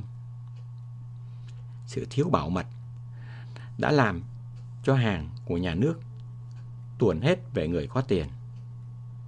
Tiền của các hộ buôn bán lớn chuyển hết cho các xí nghiệp, công ty nhà nước, và thương nghiệp bị rút hết. Hàng nhanh chóng suy yếu khả năng chống đỡ trên thị trường. Chúng ta không thực sự chuẩn bị cho một vụ đổi tiền. 1 đồng mới ăn 10 đồng tiền cũ. Không chuẩn bị một cơ cấu giấy bạc của tiền mới thích nghi với nhu cầu thanh toán nhỏ. Giả dụ rằng chúng ta chỉ phát hành đến mức 50 đồng tiền mới và nhiều đơn vị tiền lẻ thì tình hình có lẽ đỡ xấu hơn. Sau khi tiền mới được tung ra, giá cả tăng còn nhanh hơn ngựa chạy. Ngay trong ngày 15 tháng 9 năm 85, Thành đoàn thành phố Hồ Chí Minh đã phải tổ chức hội thảo và sau đó cho lập các đội thanh niên kiểm tra giá. Ủy ban Nhân dân thành phố tuyên bố rút giấy phép kinh doanh cho những ai bán phá giá. Nhưng giá cả đã tỏ ra không hề sợ hãi chính quyền. Nhiều người dân khi nhận được đồng tiền mới, sức mua đã giảm hàng chục lần thì họ giao tiền cũ cho nhà nước. Tình hình xấu đi trông thấy. Ngân hàng thiếu tiền, thương nghiệp thiếu hàng, công nghiệp thiếu vật tư, công nhân đói vì cầm đồng tiền mất giá, nông dân khóc vì phải bán nông sản với giá thấp hơn so với chi phí bỏ ra, sản xuất giảm, đầu tư nhà nước giảm. Chỉ số giá bán lẻ trên thị trường tự do năm 1986 tăng 587,2% so với năm 1985. Lạm phát chưa phải là thảm họa duy nhất của nền kinh tế. Như ông Kiệt phân tích, mệnh giá thấp nhất của đồng tiền mới tự dưng bị nâng lên gấp 10. Một đồng tiền mới có sức mua theo lý thuyết bằng 10 đồng tiền cũ. Cho dù loại giấy bạc từ 10 đồng cũ trở xuống vẫn còn được lưu thông.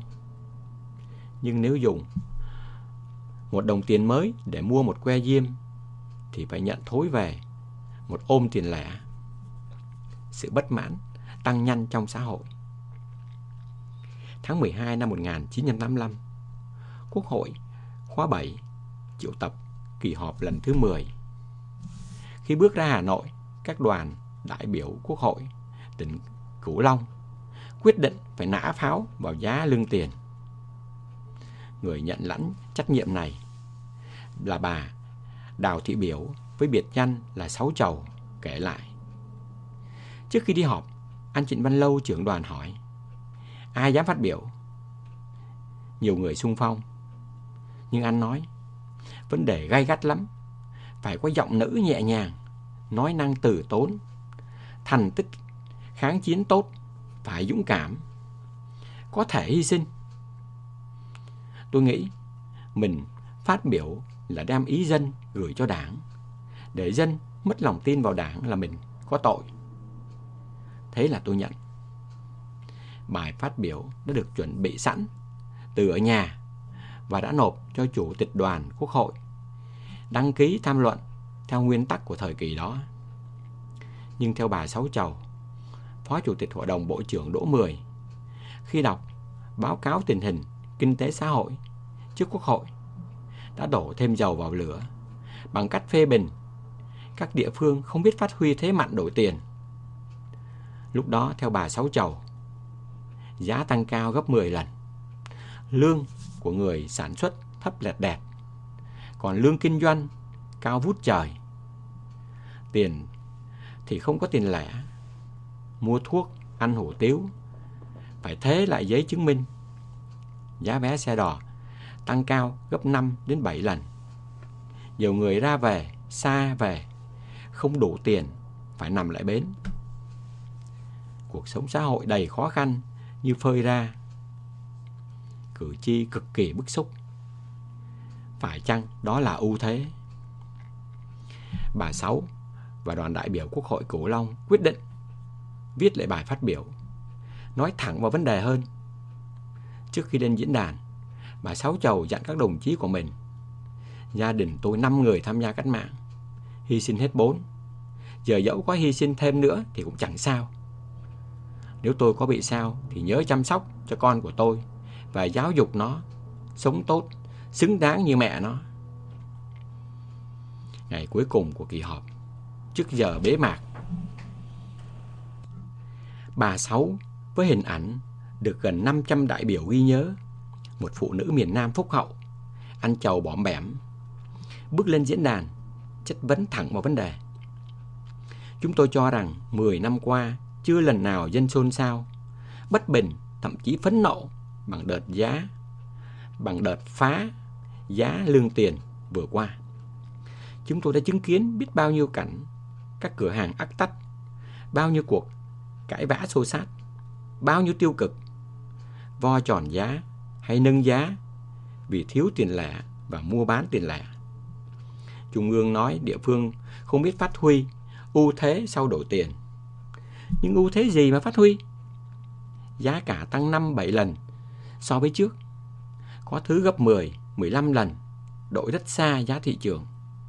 Chúng tôi chứng kiến cảnh bắt và tịch thu hàng của người tự sản tự tiêu vì bán giá thấp hơn so với giá nhà nước quy định.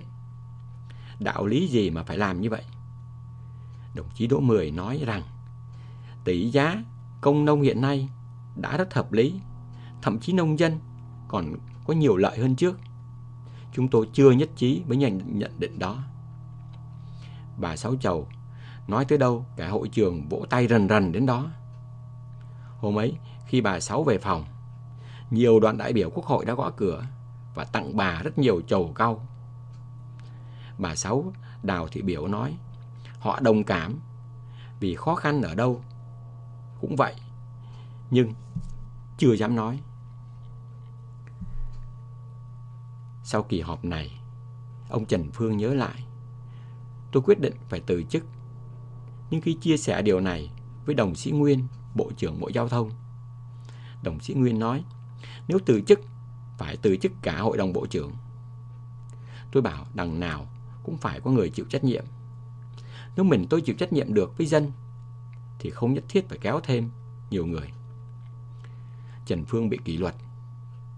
Nhưng ngay từ lúc đó, dân gian đã nói đổi tiền là chuyện triều đình, cớ sao chịu tội một mình Trần Phương.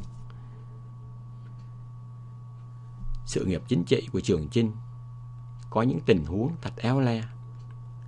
Phản đối đổi tiền, nhưng khi không thuyết phục được Bộ Chính trị, sáng ngày 3 tháng 9 năm 85, ông vẫn nhân danh Chủ tịch Hội đồng Nhà nước ký sắc lệnh đổi tiền.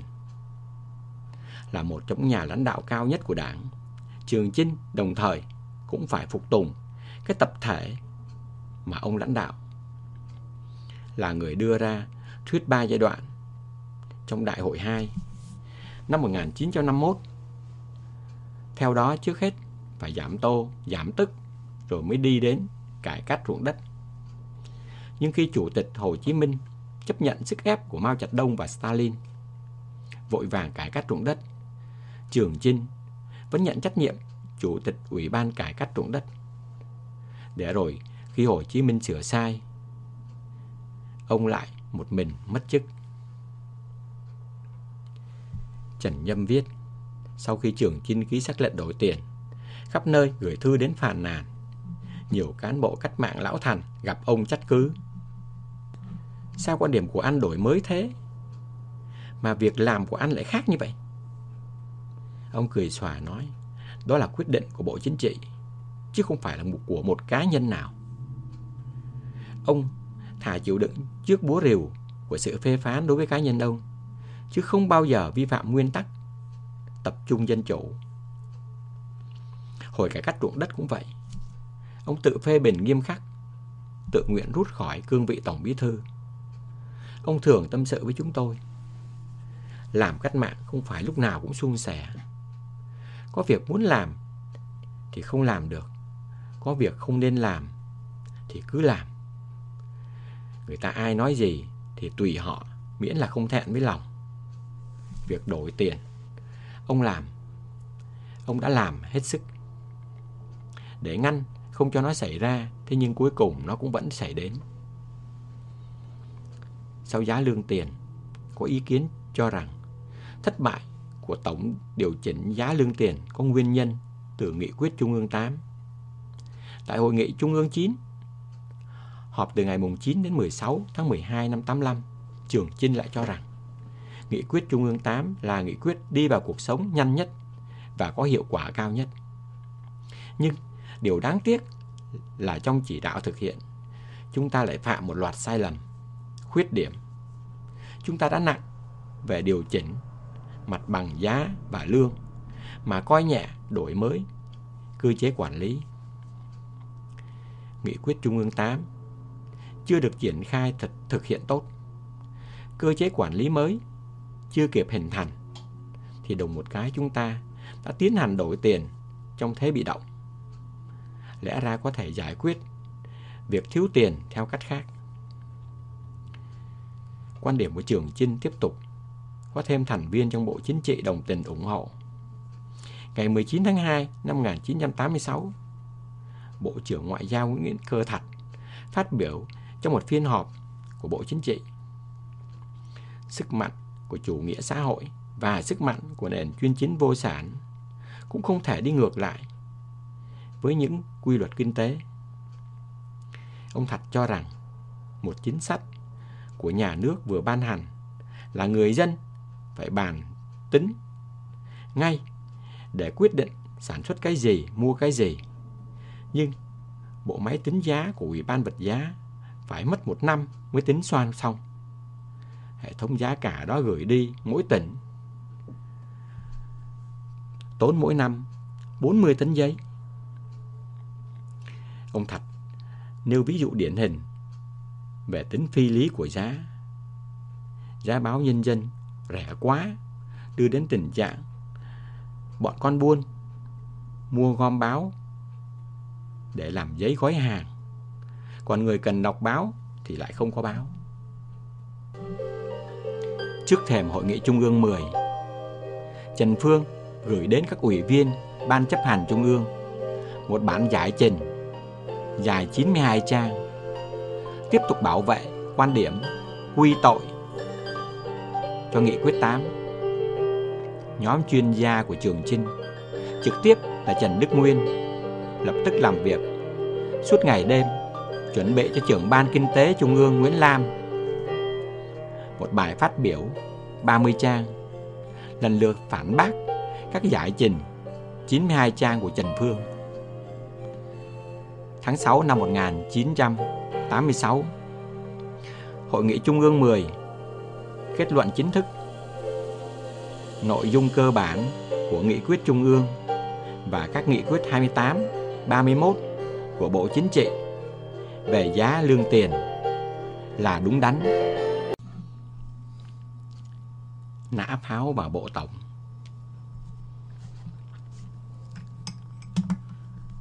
Kết luận của Hội nghị Trung ương 10 cho thấy xu hướng đổi mới mà Trường Chinh khởi xướng đang thắng thế. Cho dù từ đầu năm 1986, Trường Chinh bắt đầu gặp phản công. Có lẽ là do uy tín của Trường Chinh trong đảng quá lớn, và do ông đã rất chặt chẽ khi bắt đầu tiến trình đưa ra các quan điểm của mình, nên không ai dám có phản ứng đích danh. Nhưng đầu năm 1986, khi giáo sư Đào Xuân Sâm, một chuyên gia trong nhóm Trường Chinh, công khai đưa ra khái niệm thị trường có tổ chức, nó đã bị coi như là một quả bom, vì động đến nơi linh thiêng nhất của nền kinh tế kế hoạch hóa. Sau khi cho rằng không thể lẩn trốn thị trường nếu muốn thoát ra khỏi quan liêu bao cấp, Đào Xuân Sâm đã dẫn câu nói của Lenin: đi với chó sói thì phải gào lên. Tháng 3 năm 1986, Ban Bí thư tổ chức hội thảo. Giáo sư Đào Xuân Sâm được mời và ông đã có bài phát biểu kinh doanh xã hội chủ nghĩa và quyền tự chủ của người dân kinh doanh. Một số nhân vật trong Ban Bí thư khen phát biểu ấy, nên báo Nhân dân lấy đăng ở trên mục diễn đàn liên tiếp trong 3 số báo từ 17 đến 19 tháng 3 năm 86. Nhưng theo giáo sư Đào Xuân Sâm, đúng lúc ấy Bộ Chính trị họp. Đỗ Mười, Tố Hữu phê phán rất căng. Đỗ Mười nói: thằng này nó nã trọng pháo vào Bộ Tổng. Ngày 20 tháng 3 năm 86, chủ nhiệm Ủy ban Kế hoạch vật giá nhà nước Phạm Văn Tiệm nhận xét trong cuộc giao ban của Ủy ban. Những biện luận của vị giáo sư trên báo Nhân dân mấy ngày qua chỉ là một suy nghĩ ngông cuồng. Báo Nhân dân sau đó cũng liên tiếp viết bài phê phán quan điểm của Đào Xuân Sâm. Cùng lúc, các tạp chí như Nghiên cứu Kinh tế, Thông tin Lý luận đăng nhiều bài lên án. Các nhà lý luận kiên định xem Đào Xuân Sâm như là một ostracis của Việt Nam. Cho dù ông không có được một hệ thống lý thuyết hoàn chỉnh về tự do hóa nền kinh tế xã hội chủ nghĩa theo cơ chế thị trường, giới nghiên cứu chính thống và Học viện Nguyễn Ái Quốc vẫn muốn xếp ông vào diện xét lại. Bài viết của Đào Xuân Sâm còn bị các chuyên gia Liên Xô phê phán, nhất là sau khi trưởng đoàn Pasca có buổi làm việc trực tiếp với Phó Chủ tịch Hội đồng Bộ trưởng Đỗ Mười. Ngày 8 tháng 5 năm 1986, sau hơn một tháng trở lại Việt Nam, đoàn chuyên gia kinh tế cao cấp Liên Xô đã gặp Chủ tịch Hội đồng Bộ trưởng Phạm Văn Đồng. Các Phó Chủ tịch Võ Chí Công, Tố Hữu, Đỗ Mười, Võ Văn Kiệt. Phía Liên Xô, ngoài đại sứ Zeppelin, cố vấn trưởng Pasca, còn có 3 tiến sĩ. Trong đó có Viện trưởng Viện Nghiên cứu Kinh tế Toàn Liên bang, 3 phó tiến sĩ, khoa học kinh tế và những chuyên gia có kinh nghiệm khác. Sau khi ghi nhận những chuyển biến quan trọng, Pasca đã chỉ ra nhiều thiếu sót nghiêm trọng trong phát biểu kinh tế. Về công nghiệp, Pasca cho rằng một số ngành sản xuất đang đi chệch hướng. Nhiều nhà máy được xây dựng chỉ sử dụng 50% công suất. Về tình trạng cung cấp vật tư, Pasca phê phán những thành quả xé rào. Pasca cho rằng khó khăn của xí nghiệp, nhà máy là ở chỗ các xí nghiệp có quyền mua bán vật tư theo giá thỏa thuận. Sau khi cảnh báo hiện tượng chưa tập trung đúng mức quyền lực vào Trung ương, ông nói: chúng tôi theo dõi cuộc tranh luận trên báo chí ở Việt Nam. Hình như có những người phê phán Trung ương tập trung quan liêu, làm cho địa phương không hoạt động được. Sau khi nhấn mạnh quyền lực của nhà nước Trung ương, cố vấn Pasca nói: chúng tôi cảm thấy Việt Nam hiện đang có 2 trào lưu. Trào lưu phi tập trung hóa, giao thêm quyền lực cho địa phương, và giao thông phân phối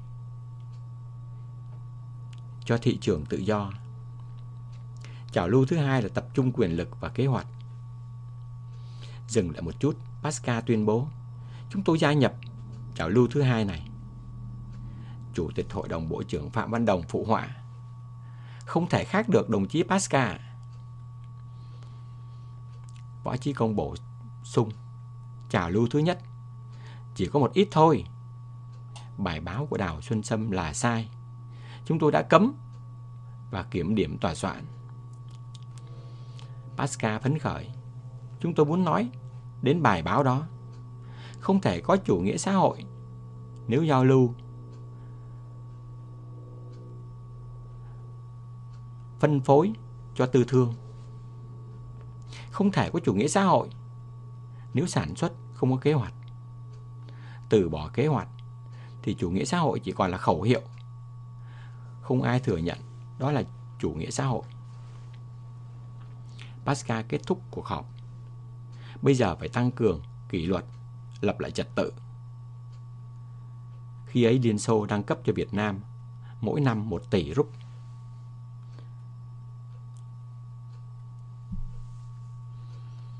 Khép lại trang sử Lê Duẩn. Cho dù ở trường Nguyễn Ái Quốc, quy trình phong hàm giáo sư cho ông Sâm bị trì hoãn sau nhận xét của Đỗ Mười và cố vấn Pasca, Đào Xuân Sâm tiếp tục được mời đến các cuộc thảo luận trong nhóm nghiên cứu của Trường Chinh. Tình hình đất nước ở vào thời điểm ấy vô cùng nguy ngập. Trường Chinh biết rõ Đảng đang ở trong tình thế đổi mới hay là chết. Trong cuộc đời làm cách mạng của mình, đây chính là cơ hội để Trường Chinh khắc phục những sai lầm không chỉ là của Đảng mà cả của chính cá nhân ông nữa. Theo Trần Nhâm, sáng ngày 29 tháng 9 năm 88, một ngày trước khi Trường Chinh mất, khi làm việc với ông, tôi có hỏi: tại sao khi đó bác lại làm lớn chuyện khoán bên phố lên như vậy? Ông điềm tĩnh trả lời với tôi rằng có lẽ lúc bấy giờ nhận thức được mình không bắt kịp thực tế, trong khi những thông tin được báo cáo lên lại không chính xác.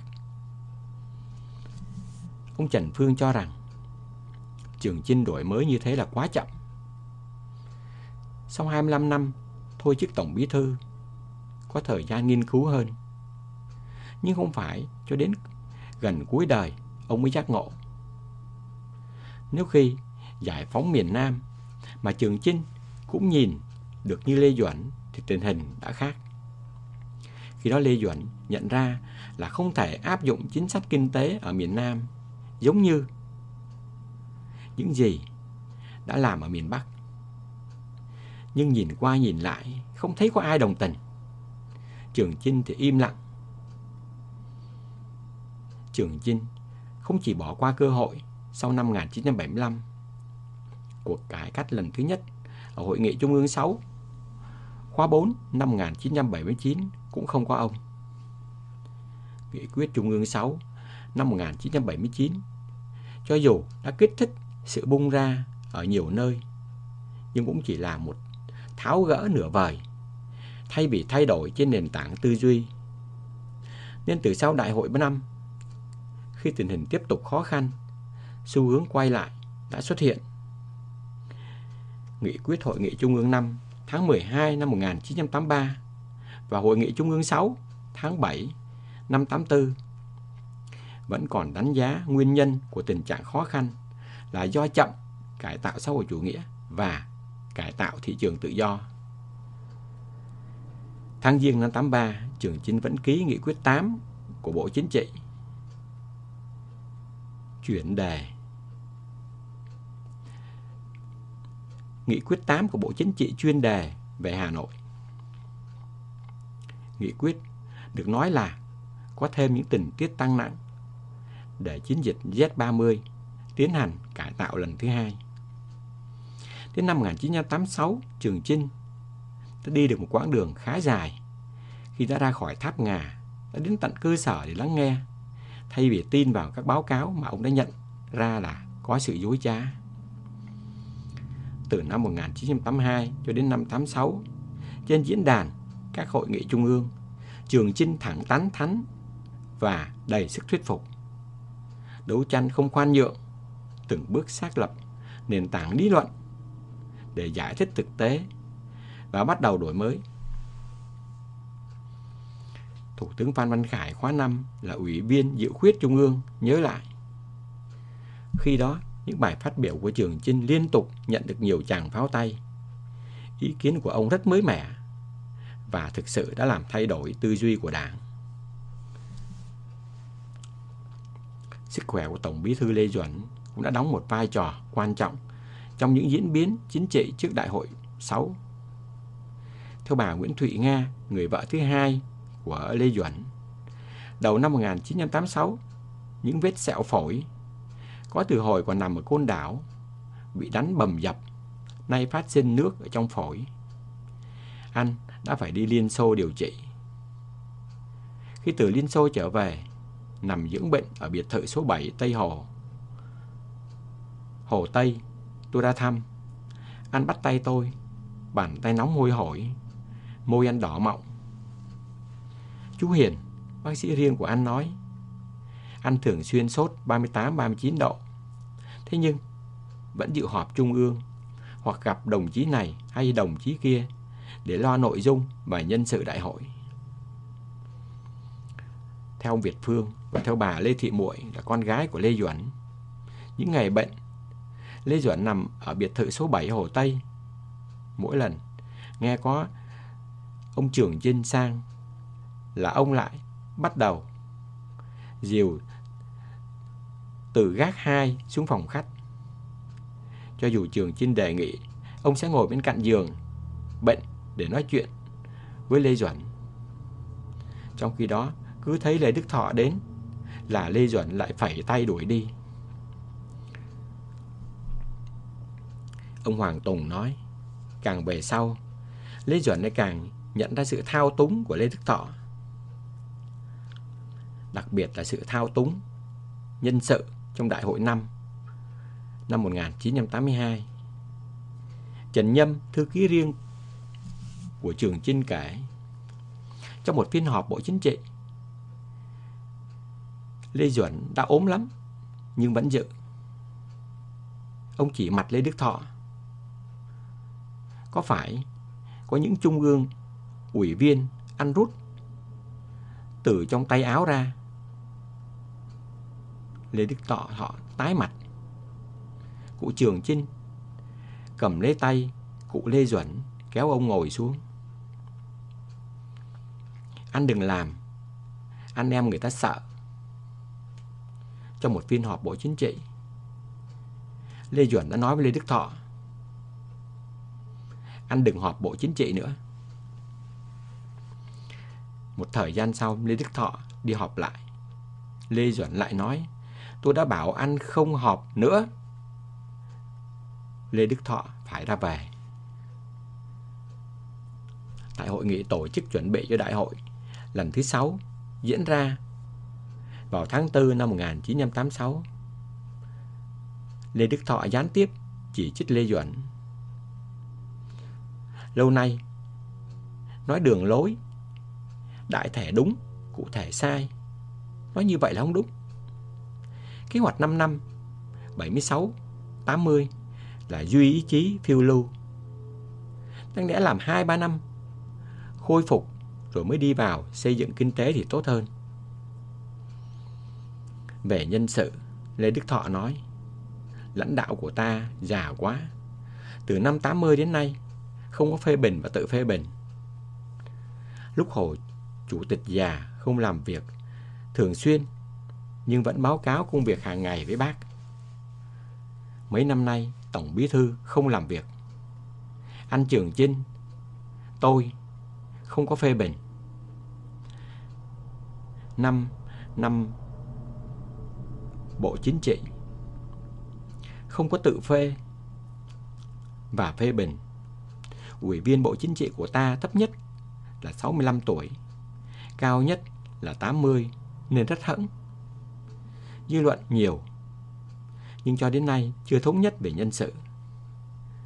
Tình hình kinh tế phức tạp, đồn đại ăn ba chết, tiền, giá, kẻ địch lợi dụng nhiều. Rồi ông Lê Đức Thọ chỉ đích danh Trường Chinh làm Tổng Bí thư 18 năm, anh ba làm Tổng Bí thư 25 năm. Cả hai đều già trên 80. Theo tôi, điều lệ nên ghi mỗi người không giữ chức Tổng Bí thư quá 2 nhiệm kỳ. Lê Đức Thọ được nói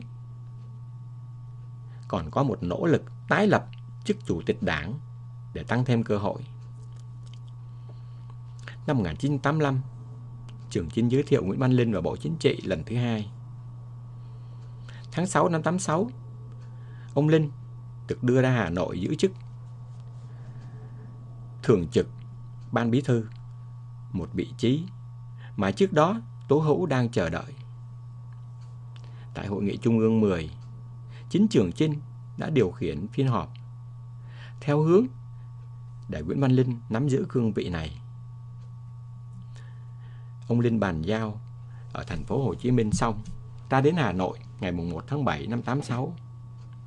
Ngày 10 tháng 7 năm 86, Lê Duẩn qua đời.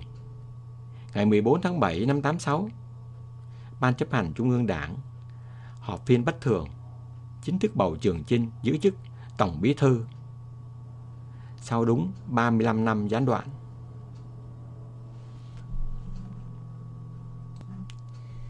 Vai trò của Mikhail Gorbachev. Từ tháng 6 năm 86, Trường Chinh đã được giao làm tiểu ban chuẩn bị văn kiện, nhưng công việc soạn thảo cho đến khi ấy vẫn do Tố Hữu phụ trách. Khi Lê Duẩn mất, điều ông Trường Chinh lo lắng nhất là cương lĩnh. Theo ông Đặng Xuân Kỳ, tôi kiến nghị là có 2 việc phải chấn chỉnh ngay. Một là báo cáo chính trị, 2 là về vấn đề nhân sự. Ông Trường Chinh băn khoăn, thời gian còn ngắn quá. Ông Kỳ bảo, nếu biết cách tổ chức 3 tháng xong, nhưng cái khó là nhân sự. Ngày 13 và 14 tháng 5 năm 86, phát biểu tại Hội nghị Bộ Chính trị, Trường Chinh nói, cách nghĩ, cách làm cũ đã cản trở chúng ta phát hiện và bồi dưỡng nhân tài, làm cho nhân tài bị mai một. Nguyên nhân của tình hình đó được ông phân tích do quan điểm phong kiến, hẹp hòi theo kiểu gia trưởng, đó là sống lâu lên lão làng, đã ràng buộc, hạn chế tầm nhìn của chúng ta, khiến cho ta không thấy đầy đủ vốn quý. Trong bài phát biểu này, Trường Chinh cảnh báo tình trạng chọn người rồi mới tìm việc để ấn vào, thay vì từ nhu cầu của công việc mà chọn người thực hiện. Lê Đức Thọ không những không đồng ý với bài phát biểu mà còn truy hỏi gay gắt ai viết cho Trường Chinh. Chỉ khi vấn đề được phát biểu trước Hội nghị Trung ương 11 và được Ban chấp hành Trung ương này bày tỏ sự đồng tình, Lê Đức Thọ mới thôi phản ứng. Theo ông Hà Nghiệp, Đại hội 6 tuy thành công về mặt đường lối, thế nhưng đã thất bại về dân sự. Trước khi Lê Duẩn mất không lâu, ngày 2 tháng 6 năm 86, Chủ tịch Hội đồng Nhà nước Trường Chinh đã ký quyết định miễn nhiệm những cán bộ liên đới trách nhiệm trong vụ giá lương tiền. 2 trong số đó là các Phó Chủ tịch Hội đồng Bộ trưởng Trần Quỳnh và Trần Phương. Hạ tuần tháng 7 năm 1986, Trường Chinh quyết định thay thế nhóm biên soạn báo cáo chính trị làm việc dưới thời Lê Duẩn, đứng đầu là Tố Hữu, Trần Quỳnh. Theo ông Việt Phương, một thành viên trong nhóm soạn thảo văn kiện thời Tố Hữu, thì cho đến lúc ấy, nhóm mới chỉ soạn thảo đề cương, và đề cương này chưa bao giờ được trình lên Tổng Bí thư, vì lúc ấy nền sức khỏe của Lê Duẩn đã rất xấu. Tổ biên tập báo cáo chính trị Đại hội 6 được thành lập gồm 10 người. Tổ trưởng là Hoàng Tùng, tổ phó là Đào Duy Tùng. Nhóm chuyên gia tư vấn của Trường Chinh gồm có 3 người tham gia: Hà Nghiệp, Lê Văn Viện và Trần Đức Nguyên. Lê Văn Viện khi ấy đang ở Lào làm chuyên gia tư vấn giúp Khay Sỏn Phôn Phi Hản, Tổng Bí thư Đảng Nhân dân Cách mạng Lào. Người cuối cùng được đưa vào nhóm này là Lê Xuân Tùng. Theo Việt Phương, trong nhóm dự thảo văn kiện Đại hội 6, Lê Xuân Tùng là người đóng góp ít nhất vào việc viết ra đường lối đổi mới, nhưng về sau lại là người đạt được cương vị cao nhất trong thời kỳ đổi mới, Ủy viên Bộ Chính trị. Chính trị chấn chỉnh việc chuẩn bị văn kiện đại hội xong. Đầu tháng 8 năm 86, Trường Chinh đi Liên Xô.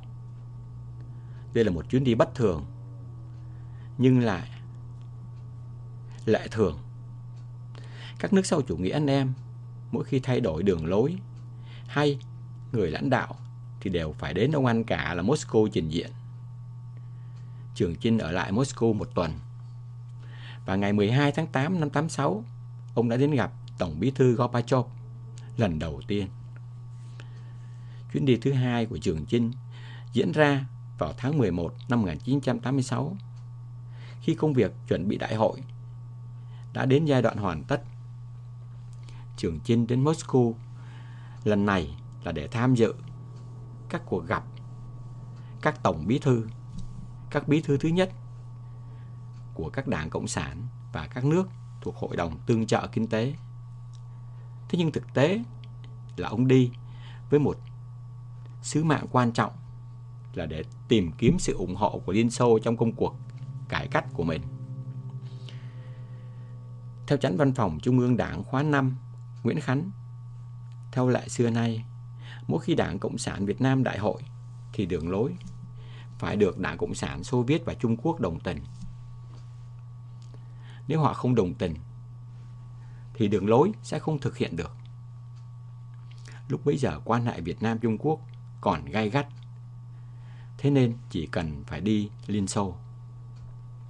Trường Chinh đến Moscow vào ngày 8 tháng 11 năm 1986.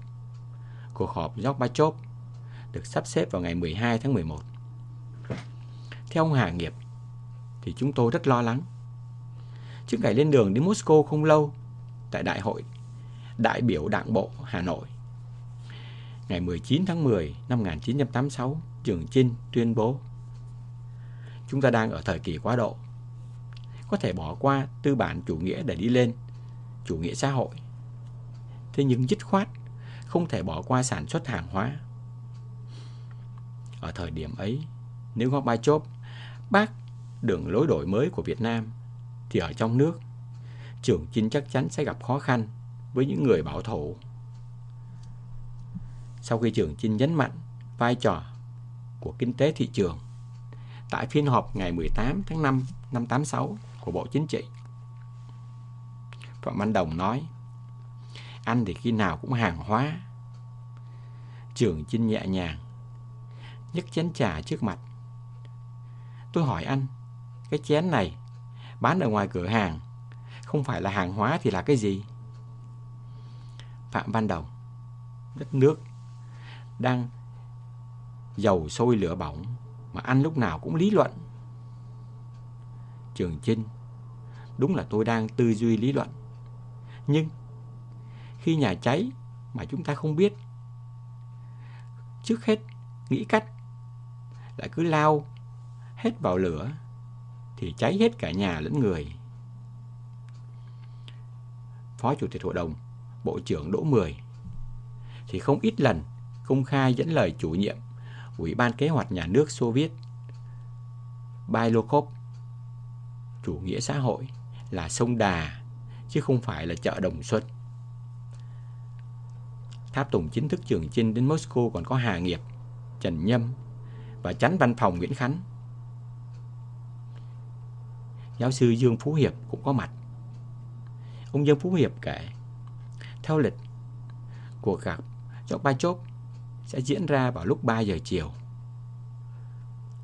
1 giờ, ông Trường Chinh cho gọi chúng tôi sang trao đổi. Thì Trường Chinh tỏ ra lo lắng. Mọi lo lắng hóa ra lại không cần thiết. Theo Hòa Nghiệp thì cuộc gặp Gorbachev diễn ra suôn sẻ. Gorbachev đánh giá những dự định cải cách của Việt Nam là sáng tạo, và ông đã đồng ý với những đề nghị của Trường Chinh và nhận xét có những điều các đồng chí còn đi xa hơn cả chúng tôi. Gorbachev nói điều đó không chỉ để làm vui lòng Trường Chinh. Trong khi Việt Nam bắt đầu công nhận kinh tế hàng hóa nhiều thành phần, thì một tuần sau, vào ngày 21 tháng 11 năm 1986, Xô Viết tối cao Liên Xô, trong một nỗ lực cải cách, chỉ đưa ra được luật cho phép lập các xưởng cá nhân và gia đình. Theo đó, người dân chỉ được sản xuất dựa vào chính sức mình và của những người trong gia đình. Ngày 28 tháng 7 năm 86, khi đến thăm vùng Viễn Đông Liên Xô, Gorbachev tỏ ra quan tâm tới Việt Nam khi tuyên bố mong muốn biên giới Việt Trung trở thành một biên giới hòa bình, láng giềng và thân thiện. Cũng trong chuyến đi đó, Gorbachev bắt đầu đề cập đến cải tổ. Ngày 31 tháng 7 năm 86, ông đã tuyên bố ở Vladivostok: Đảng Cộng sản Liên Xô và toàn thể đất nước Xô Viết hoàn toàn hiểu rằng cần phải tìm kiếm câu trả lời cho những vấn đề mà cuộc sống đặt ra ngay trong khuôn khổ của hệ thống xã hội chủ nghĩa. Ông nhấn mạnh, dù thế nào đi nữa, chúng ta cũng không được sống theo lối cũ. báo chí Việt Nam thời đó đã bắt đầu dành nhiều bài để nói về Liên Xô. Từng bước đi của Gorbachev đều được báo chí Việt Nam, đặc biệt là tờ Tuổi Trẻ, tường thuật. Cho dù đổi mới ở Việt Nam là một tiến trình diễn ra với sự hối thúc từ bên trong, nhưng sự thay đổi của Liên Xô đã đóng một vai trò quan trọng. Cái chết của Brezhnev vào ngày 10 tháng 11 năm 1982 đã chấm dứt kỷ nguyên trì trệ, kéo dài suốt 18 năm kể từ khi Brezhnev ngồi lên chiếc ghế Tổng bí thư Liên Xô. Người kế vị ông là Andropov thì nằm trên giường bệnh nhiều tháng trước khi qua đời, trong thời gian ở ngôi Tổng bí thư 15 tháng. Người kế nhiệm Andropov chưa phải là Mikhail Gorbachev như ông ta muốn, mà là một ủy viên Bộ Chính trị ốm yếu khác, Chernenko. Cái chết của Chernenko sau đó 13 tháng đã đưa Gorbachev lên vị trí của một tổng bí thư. Ngày 11 tháng 3 năm 85, ngày Gorbachev nhậm chức, đã đánh dấu một kỷ nguyên mới của lịch sử thế giới. Trường chinh từ Moscow trở về, tưởng rằng mọi chuyện đều trôi chảy. Thế nhưng khi bắt đầu đại hội, các đại biểu đã bắt đầu rất hoang mang. Trần Quỳnh, sau khi cùng Võ Chí Công đến Hungary dự cuộc họp của Hội đồng Tương trợ Kinh tế về, đã nói rằng Thủ tướng Liên Xô nói Liên Xô không tán thành Việt Nam đi theo khuynh hướng chủ nghĩa xã hội thị trường. Nhiều người nghe Trần Quỳnh tỏ ra rất sợ. Hầu hết đại biểu đều đã học qua Nguyễn Ái Quốc, đều biết số phận của Tiệp Khắc khi dám qua mặt Liên Xô làm chủ nghĩa xã hội thị trường.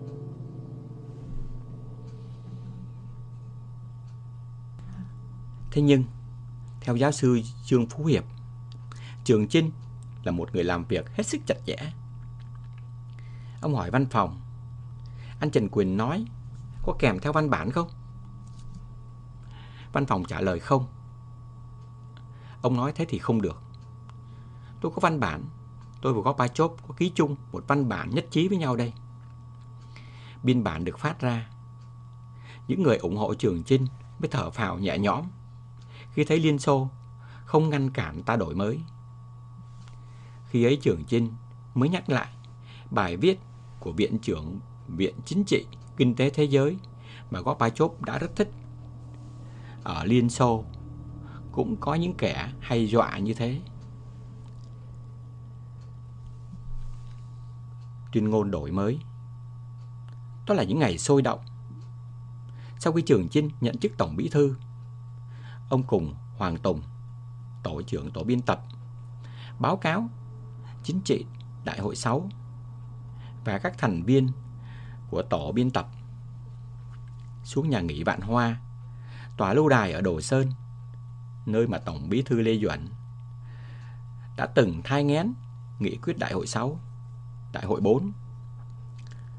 Tại đây, theo ông Hoàng Tùng, chúng tôi lần lượt trả lời 20 câu hỏi mà tình hình đặt ra và quán triệt tinh thần của báo cáo chính trị chỉ trong 2 chữ đổi mới. Tổ biên tập sau đó đã làm việc chính ở Tây Hồ. Mỗi phần của báo cáo được phân ra cho một nhóm biên soạn. Trường Chinh trực tiếp đọc và sửa. Khi đánh giá những sai lầm sau 1975, theo ông Đặng Xuân Kỳ, tôi đề nghị ghi rõ sai lầm của ta là sai lầm về đường lối chứ không phải là chủ trương chính sách lớn. Ông Lê Phước Thọ cũng đề nghị đảng của ta trước sau phải thừa nhận thời kỳ đó là thời kỳ sai lầm về đường lối. Thế nhưng cha tôi nói, anh ba vừa mới mất, nói sai lầm đường lối là đánh giá Tổng bí thư. Cũng phải coi hoàn cảnh lịch sử lúc đó để đánh giá như thế nào là vừa mức. Tuy nhiên trước áp lực nhìn thẳng vào sự thật, Trường Chinh cũng đã phải tự tay ghi vào văn kiện. Trong nhiều năm qua, Đảng đã phạm những sai lầm nghiêm trọng và kéo dài về chủ trương chính sách lớn. Ngày 19 tháng 10 năm 86, phát biểu tại Đại hội Đảng bộ Hà Nội, Trường Chinh phân tích thêm, đó là sai lầm tả khuynh, ấu trĩ, duy ý chí, làm trái quy luật khách quan. Khi đã mắc sai lầm, lại bảo thủ, trì trệ, không dũng cảm sửa chữa. Tổ biên tập phân công Phan Diễm viết đổi mới tư duy về cơ cấu kinh tế. Hà Đăng viết phần chấp nhận nền kinh tế nhiều thành phần. Trần Đức Nguyên viết đổi mới cơ chế quản lý kinh tế. Với sự thận trọng, truyền thống, từng vấn đề một, Trường Chinh đều cho chuẩn bị kỹ, đưa ra Bộ Chính trị thảo luận, rồi thông qua từng phần, trước khi đưa vào báo cáo chính trị của Ban chấp hành Trung ương trình đại hội. Thế nhưng, theo ông Trần Đức Nguyên, một buổi sáng sát ngày đại hội, tôi vừa đến nơi làm việc của tổ biên tập ở Hồ Tây thì được anh Đào Duy Tùng chuyển cho hơn 10 điểm mà các anh ủy viên Bộ Chính trị trong chính phủ gồm Phạm Văn Đồng, Đỗ Mười, Võ Chí Công thấy cần phải sửa. Tôi xem ngay và sau đó gọi điện thoại cho anh Năng, thư ký của anh Tô, tức là Phạm Văn Đồng, nhờ báo cáo với anh Tô cho tôi được trình bày lại. Vì nếu sửa văn kiện theo ý bên chính phủ thì khác với kết luận của Bộ Chính trị về 3 quan điểm đã bàn. Chỉ ít phút sau, tôi được anh Năng gọi điện lại truyền đạt ý kiến anh Tô là viết như kết luận của Bộ Chính trị. Sau khi tạo được sự thống nhất trong nội bộ, Tổng Bí thư Trường Chinh đã chọn Đại hội đại biểu Đảng bộ Hà Nội để công bố với nhân dân. Ngày 19 tháng 10 năm 86, tại Hà Nội, ông phát biểu: đối với cộng đồng các nước xã hội chủ nghĩa, đổi mới là con đường vươn lên đáp ứng đòi hỏi của thời đại, đáp ứng những nhu cầu chính đáng và ngày càng cao của nhân dân. Đối với nước ta, đổi mới cũng là yêu cầu bức thiết, là vấn đề có tầm quan trọng sống còn. Yêu cầu đó vừa là đòi hỏi bên trong của nước ta, vừa phù hợp với xu thế đổi mới của thời đại. Bài phát biểu được các phương tiện truyền thông chính thức trích dẫn ngay trong ngày. Ngay sau đó, nó được đón nhận như là một tuyên ngôn đổi mới. Bàn tay Lê Đức Thọ. Trước đại hội 6, theo ông Hoàng Tùng, Lê Đức Thọ không thèm quan tâm đến báo cáo chính trị, mà tập trung những nỗ lực cuối cùng để cấy nhân sự vào nhiệm kỳ kế tiếp. Có thể nói chưa bao giờ bản lĩnh của Lê Đức Thọ thể hiện một cách kiên nhẫn và sắt đá như ở giai đoạn này. Giai đoạn mà uy tín của ông xuống đến mức thấp. Những người thân tín của ông cũng đã lần lượt bị phế truất thông qua lá phiếu bầu từ các đại hội địa phương, ngành, đặc biệt là ở quân đội. Đúng như Lê Đức Thọ nhận xét trong hội nghị công tác tổ chức vào tháng 4 năm 86, đời sống khó khăn gây ra nhiều chuyện tiêu cực, kể cả quân đội cũng tiêu cực ghê gớm. Ông Thọ thừa nhận 56 năm nay, lúc này phẩm chất trong đảng của ta là sa sút nhất. Trong đảng tình hình một tầng lớp mới đặc quyền đặc lợi, nên không muốn rời chỗ đứng của mình, vì nếu rời đi thì mất nhiều quyền lợi. Có người thắc mắc, nghỉ hưu chết có được quốc tang không? Được mấy vòng hoa khi chết? Đem nhiều vòng hoa để biết người chết cách mạng to hay nhỏ, rồi chôn ở nghĩa trang nào? Lê Đức Thọ đã nói đến những tiêu cực này như một người ngoài cuộc. Thế nhưng từng vị chỉ huy quân đội biết rõ nguyên nhân từ đâu. Sự kiện Võ Nguyên Giáp bị xếp sau Lê Đức Thọ theo thứ bậc trong Bộ Chính trị từ sau Đại hội 4 đã khiến cho các tướng lĩnh cảm thấy bị xúc phạm. Liền sau đó là sự ra đi của tướng Trần Văn Trà. Người thay thế đại tướng Võ Nguyên Giáp là Văn Tiến Dũng, một vị tướng có nhiều đóng góp. Tuy nhiên tướng Dũng đã đánh mất khá nhiều uy tín của mình khi cho xuất bản cuốn hồi ký Đại thắng mùa xuân, gần như bỏ qua vai trò của tướng Giáp trong chiến dịch Hồ Chí Minh. Ngày 13 tháng 10 năm 86, Đại hội đại biểu Đảng bộ Toàn quốc 4 diễn ra tại Hà Nội. Ngay trong lễ khai mạc, các đại biểu đã bày tỏ thái độ. Đại hội, trong khi chỉ dành một vài tràng vỗ tay lẹt đẹt cho đại tướng Văn Tiến Dũng, đã nhất loạt đứng lên vỗ tay như sấm khi đại tướng Võ Nguyên Giáp bước vào hội trường. Tướng Giáp chỉ là một đại biểu được mời dự, nhưng đã được quân đội đón chào bằng cả những tiếng hoan hô và nước mắt. Những tiêu cực trong quân đội, tình trạng thiếu thốn, khổ sở của người lính trên các chiến trường đã được tướng lĩnh phê phán một cách gay gắt.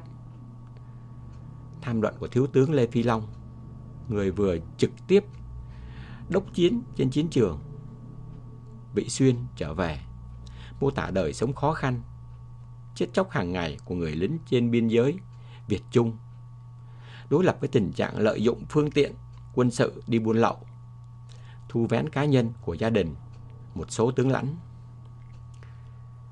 Ngày 18 tháng 10 năm 86, đại hội đã cách chức hai đại tướng Chu Huy Mân và Văn Tiến Dũng bằng cách gạch tên hai nhân vật cao cấp nhất của quân đội ra khỏi danh sách 71 đại biểu toàn quân đi dự Đại hội Đảng toàn quốc. Duy nhất chỉ có hai ý kiến bảo vệ Văn Tiến Dũng và Chu Huy Mân. Một trong hai người đó là tướng Lê Ngọc Hiền, Phó Tổng Tham mưu trưởng. Tướng Hiền đã bị phản đối quyết liệt khi đề nghị đại hội bầu cử lại. Do Văn Tiến Dũng và Chu Huy Mân đang là ủy viên Bộ Chính trị khóa 5, nên theo điều lệ của Đảng, đương nhiên có mặt tại Đại hội 6. Tuy nhiên cả hai vị đã không còn uy tín và không đủ điều kiện để được giới thiệu tiếp vào Ban chấp hành Trung ương. Đại tướng Hoàng Văn Thái thì cũng vừa chết khá đột ngột vào ngày 2 tháng 7 năm 86. Trong quân đội, người được coi là sẽ ở vào vị trí kế tiếp là Đại tướng Lê Trọng Tấn. Tuy nhiên 1 tháng là thời gian đủ dài để trưởng ban tổ chức Lê Đức Thọ chuẩn bị. Ngày 5 tháng 12 năm 1986, khi Đại tướng Lê Đức Anh từ Campuchia về nhà khách T66 ở Bộ Quốc phòng, khi đại biểu từ khắp các tỉnh, thành trong cả nước đã tập trung về Hà Nội để dự đại hội, tướng Lê Trọng Tấn từ một cuộc họp ở Trung ương đã đi thẳng đến số 6 Nguyễn Cảnh Trân để gặp Lê Đức Thọ. Không ai biết rõ những gì đã xảy ra ở bên trong cuộc họp chóng vánh này. Từ Nguyễn Cảnh Trân, tướng Tấn lên xe về nhà riêng 36C Lý Nam Đế. Ở nhà, tướng Lê Ngọc Hiền đang chờ ông về để cùng ăn cơm. Tướng Lê Ngọc Hiền là em vợ của tướng Tấn, nhưng anh em đã có những bất đồng vì ông Hiền trước đó phủ thịnh nên đã đứng hẳn về phía Văn Tiến Dũng, Chu Huy Mân. Giữa Lê Trọng Tấn và Lê Ngọc Hiền có nói với nhau vài câu ngắn. Bỗng nhiên tướng Tấn gục xuống bàn. Bà Lê Thị Minh Sơn, phu nhân của đại tướng Lê Trọng Tấn, từ dưới nhà chạy lên. Tướng Giáp từ 30 Hoàng Diệu chạy đến đầu tiên. Người thứ hai là tướng Đinh Đức Thiện. Trong khi tướng Giáp cắn chặt răng đau đớn, tướng Đinh Đức Thiện, em ruột của Lê Đức Thọ, kêu lên: "Tấn ơi, đứa nào hại mày?" Khi được dìu lên giường, tướng Tấn chỉ kịp tháo chiếc đồng hồ Titoni mà ông đã đeo cả đời, đưa cho cháu nội trai là Đê Đông Giang và dặn: con cố trưởng thành. Ngay lập tức, ông được đưa ra khỏi nhà. Đến đêm, gia đình được thông báo là ông đã mất. Mãi đến sau ngày mùng 7 tháng 12 năm 1986, lễ đại tang của ông, các báo mới đăng thông cáo của Ban chấp hành Trung ương. Đại tướng Lê Trọng Tấn từ trần hồi 16 giờ 50 phút ngày mùng 5 tháng 12 năm 86, thọ 72 tuổi, sau một cơn đau cấp tính vì đồng chí mắc bệnh tim mạch nặng từ lâu. Hiếm có một cái cáo phó nào lại phải vòng vo như vậy về nguyên nhân của một cái chết, và điều này lại càng làm tăng thêm sự hoài nghi. Khi tướng Lê Trọng Tấn chết, Lê Đức Thọ vừa là người phụ trách công tác tổ chức, vừa phụ trách Ban Bảo vệ Sức khỏe Trung ương, cơ quan quyết định đến từng viên thuốc của các nhà lãnh đạo. Cái chết của Đại tướng Lê Trọng Tấn ngay bên thềm của Đại hội Đảng, cũng như cái chết trước đó của Đại tướng Hoàng Văn Thái, rất có thể chỉ là do tuổi tác và bệnh tật như thông cáo của Ban chấp hành Trung ương. Thế nhưng lịch sử phi chính thống đã xếp những cái chết này vào hàng nghi án. Hơn một tháng sau cái chết của tướng Lê Trọng Tấn, ngày 20 tháng 1 năm 1987, trong một chuyến đi săn, khi đến Đức Thiện lấy khẩu súng từ trong xe ra thì đạn nổ. Viên đạn xuyên từ cằm lên đến đỉnh đầu, đục thủng trần xe. Vị tướng đã xông pha biết bao chiến trường, cuối cùng đã chết vì súng bị cướp cò.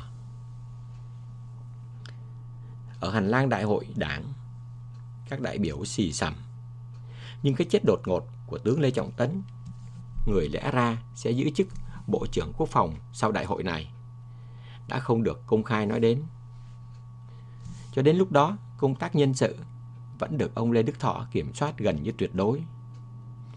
Quy trình công tác cán bộ của Quốc tế 3 vốn đã mang nhiều vấn đề thì lại càng trở nên quái gở.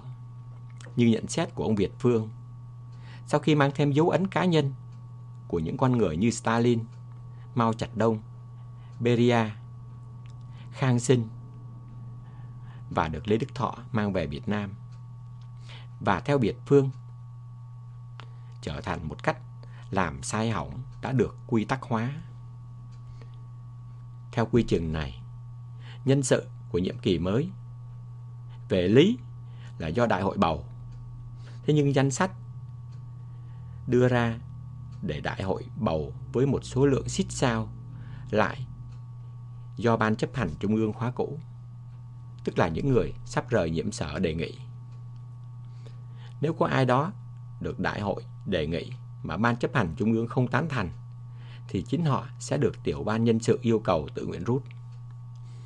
Cũng có nhiều trường hợp người được đề nghị không rút, và mỗi đại biểu, tiểu ban nhân sự đều nhân nhượng đưa vào danh sách bầu cử một số ứng cử viên.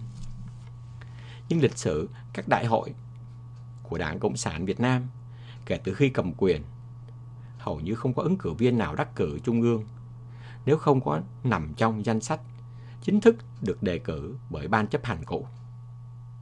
Nói là Ban chấp hành, nhưng người đóng vai trò quyết định vẫn là Lê Đức Thọ.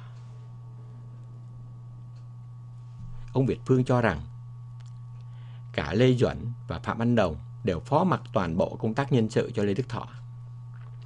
Trường Chinh tuy có quan tâm, nhưng ông lại chỉ thường chú trọng đến các vấn đề nguyên tắc.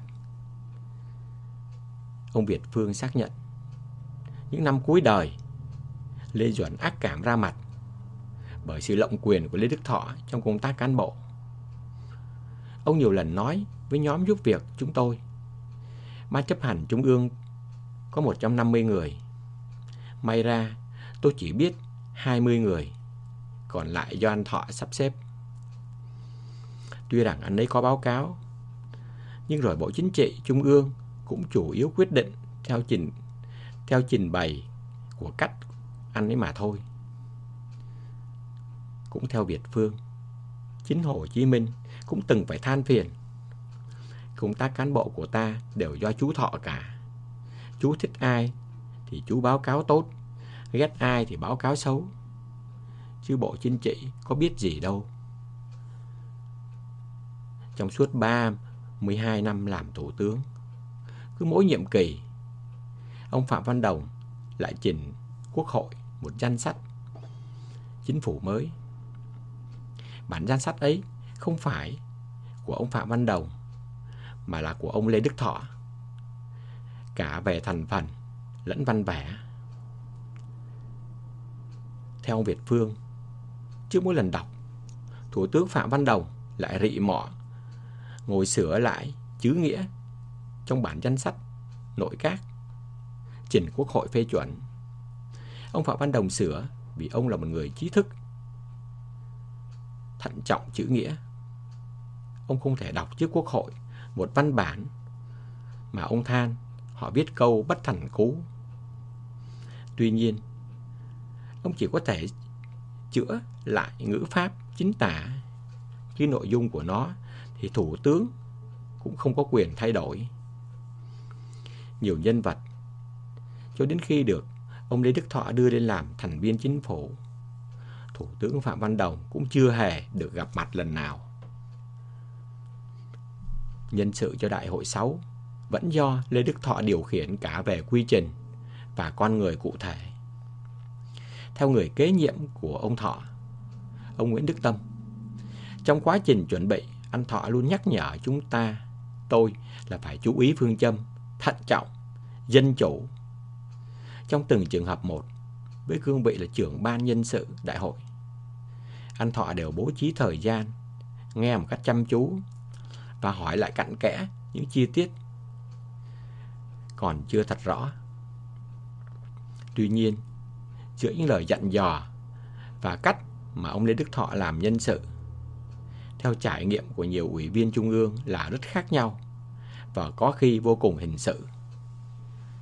Đối với các trường hợp được giới thiệu vào Bộ Chính trị, theo ông Nguyễn Đức Tâm, anh Thọ càng thận trọng xét đi xét lại kỹ lưỡng, báo cáo Bộ Chính trị rồi trao đổi với từng người một. Cứ như vậy, cho đến khi có sự nhất trí trong Bộ Chính trị mới đưa ra giới thiệu. Đến Đại hội 6, về cơ bản cũng làm theo phương pháp trên. Nhưng đặc biệt tại đại hội này, việc lựa chọn Tổng Bí thư gặp khó khăn nhất. Qua nhiều lần trao đổi riêng với từng đồng chí, ủy viên Bộ Chính trị, Ban Bí thư vẫn chưa nhất trí.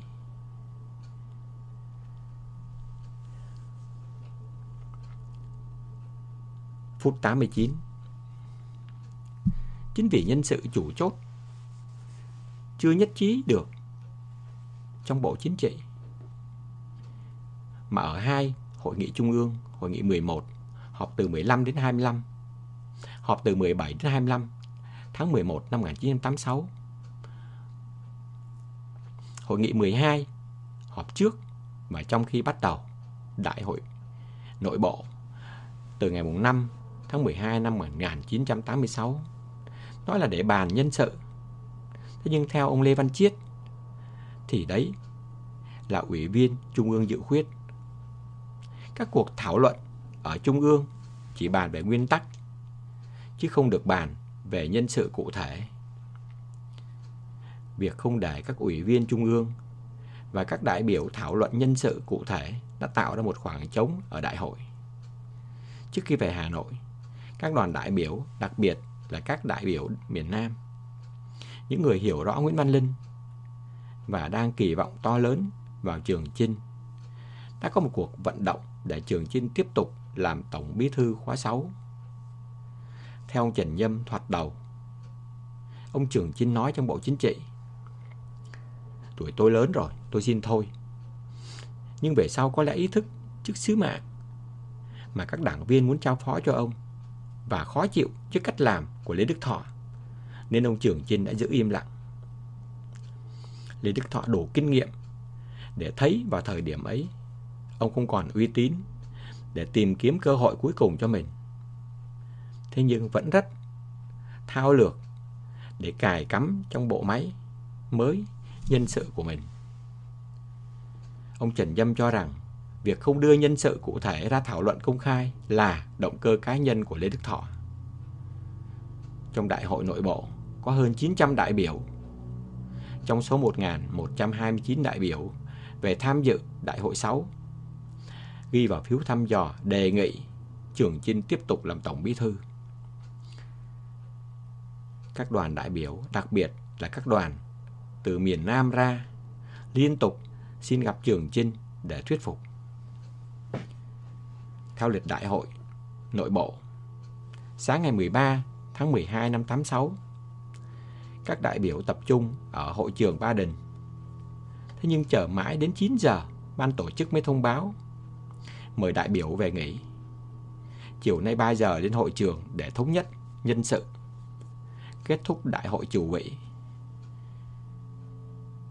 Vài giờ trước đó, theo ông Trần Nhâm, tôi đến số 3 Nguyễn Cảnh Trân, nhà riêng của Tổng Bí thư Trường Chinh, lúc 6 giờ. 6 giờ 30, Chánh Văn phòng Trung ương Nguyễn Khánh tới hỏi: "Cụ dậy chưa?" Tôi bảo: "Đêm qua họp Bộ Chính trị khuya, giờ cụ chưa dậy." Nguyễn Khánh về. Đến 7 giờ 30 thì một lốc kéo đến, gồm Phạm Hùng, Lê Đức Thọ, Phạm Văn Đồng, Nguyễn Đức Tâm, Võ Chí Công. Lê Đức Thọ ép ông ký vào lá đơn không xin ứng cử. Khi ông Trường Chinh chưa kịp trả lời, Phó Chủ tịch Hội đồng Bộ trưởng kiêm Bộ trưởng Nội vụ Phạm Hùng nói: "Ăn mà không rút thì rất căng." Trường Chinh đã phải gật đầu. Nhưng ông đã không ký vào lá đơn xin rút do Chánh Văn phòng Trung ương Nguyễn Khánh chuẩn bị. 3 giờ chiều ngày 13 tháng 12 năm 86, các đại biểu lại lục tục lên hội trường. Phạm Hùng, người có thâm niên trong Bộ Chính trị, chỉ sau 3 vị trưởng lão sắp rời chính trường, thông báo với đại hội các vị Trường Chinh, Phạm Văn Đồng, Lê Đức Thọ đã xin rút tên. Rồi Phạm Hùng đọc bản tuyên dương công trạng to lớn của ba cụ. Xếp theo thứ bậc trong đảng thì Phạm Hùng sẽ là nhân vật số 1, còn tham gia Ban chấp hành Trung ương. Ông trở thành Ủy viên Bộ Chính trị từ năm 1956, khi ông Nguyễn Văn Linh chưa là Trung ương Ủy viên. Từ năm 67 đến 75, ông là Bí thư Trung ương Cục miền Nam, trong khi ông Linh là phó. Thế nhưng lúc ấy, những nhân vật mạnh nhất trong đảng đều vận động cho Nguyễn Văn Linh. Ông Nguyễn Đức Tâm kể, anh Thọ vẫn kiên trì giữ ý kiến để anh Nguyễn Văn Linh làm tổng bí thư. Ông Hoàng Tùng nhận xét, Phạm Hùng là người nghiên cứu kinh tế, không sâu nên ít đưa ra sáng kiến. Trong thời gian làm phó, Phạm Hùng cũng không phải là một người mềm mỏng với cả ông Phạm Văn Đồng. Ông Đồng vốn có cảm tình hơn với Nguyễn Văn Linh, vì trong thập niên 1930, khi cùng ở tù Côn Đảo với nhau, Nguyễn Văn Linh khi ấy chỉ mới là một cậu thiếu niên 16 tuổi, say mê đọc những tài liệu về chủ nghĩa Mác Lênin do Phạm Văn Đồng dạy và dịch từ tiếng Pháp. Ngày 13 tháng 11 năm 1986, khi ở Viêng Chăn dự đại hội đại biểu Đảng Nhân dân Cách mạng Lào trước các nhà lãnh đạo các đảng anh em, Phạm Văn Đồng đã cố gắng giới thiệu Nguyễn Văn Linh như là một thế hệ lãnh đạo kế tục ông, thay vì chỉ tháp tùng trong một chuyến đi. Vào giờ chót, như một lá phiếu bỏ trước cho Nguyễn Văn Linh, Phạm Văn Đồng đã chuyển bài phát biểu khai mạc đại hội 6 mà Hội nghị Trung ương 11 đã giao cho ông, và đã được người giúp việc của ông là Việt Phương viết cho Nguyễn Văn Linh. Theo ông Việt Phương, Nguyễn Văn Linh chỉ sửa lại có một vài từ cho nó có tính nhân xưng, rồi đọc trong phiên khai mạc đại hội nội bộ vào ngày mùng 5 tháng 12. Ông Linh còn đọc lại bài này trong phiên khai mạc Đại hội công khai vào ngày 15 tháng 12 năm 1986. Bài phát biểu về sau đã góp phần giúp báo chí gọi Nguyễn Văn Linh là Tổng Bí thư đổi mới.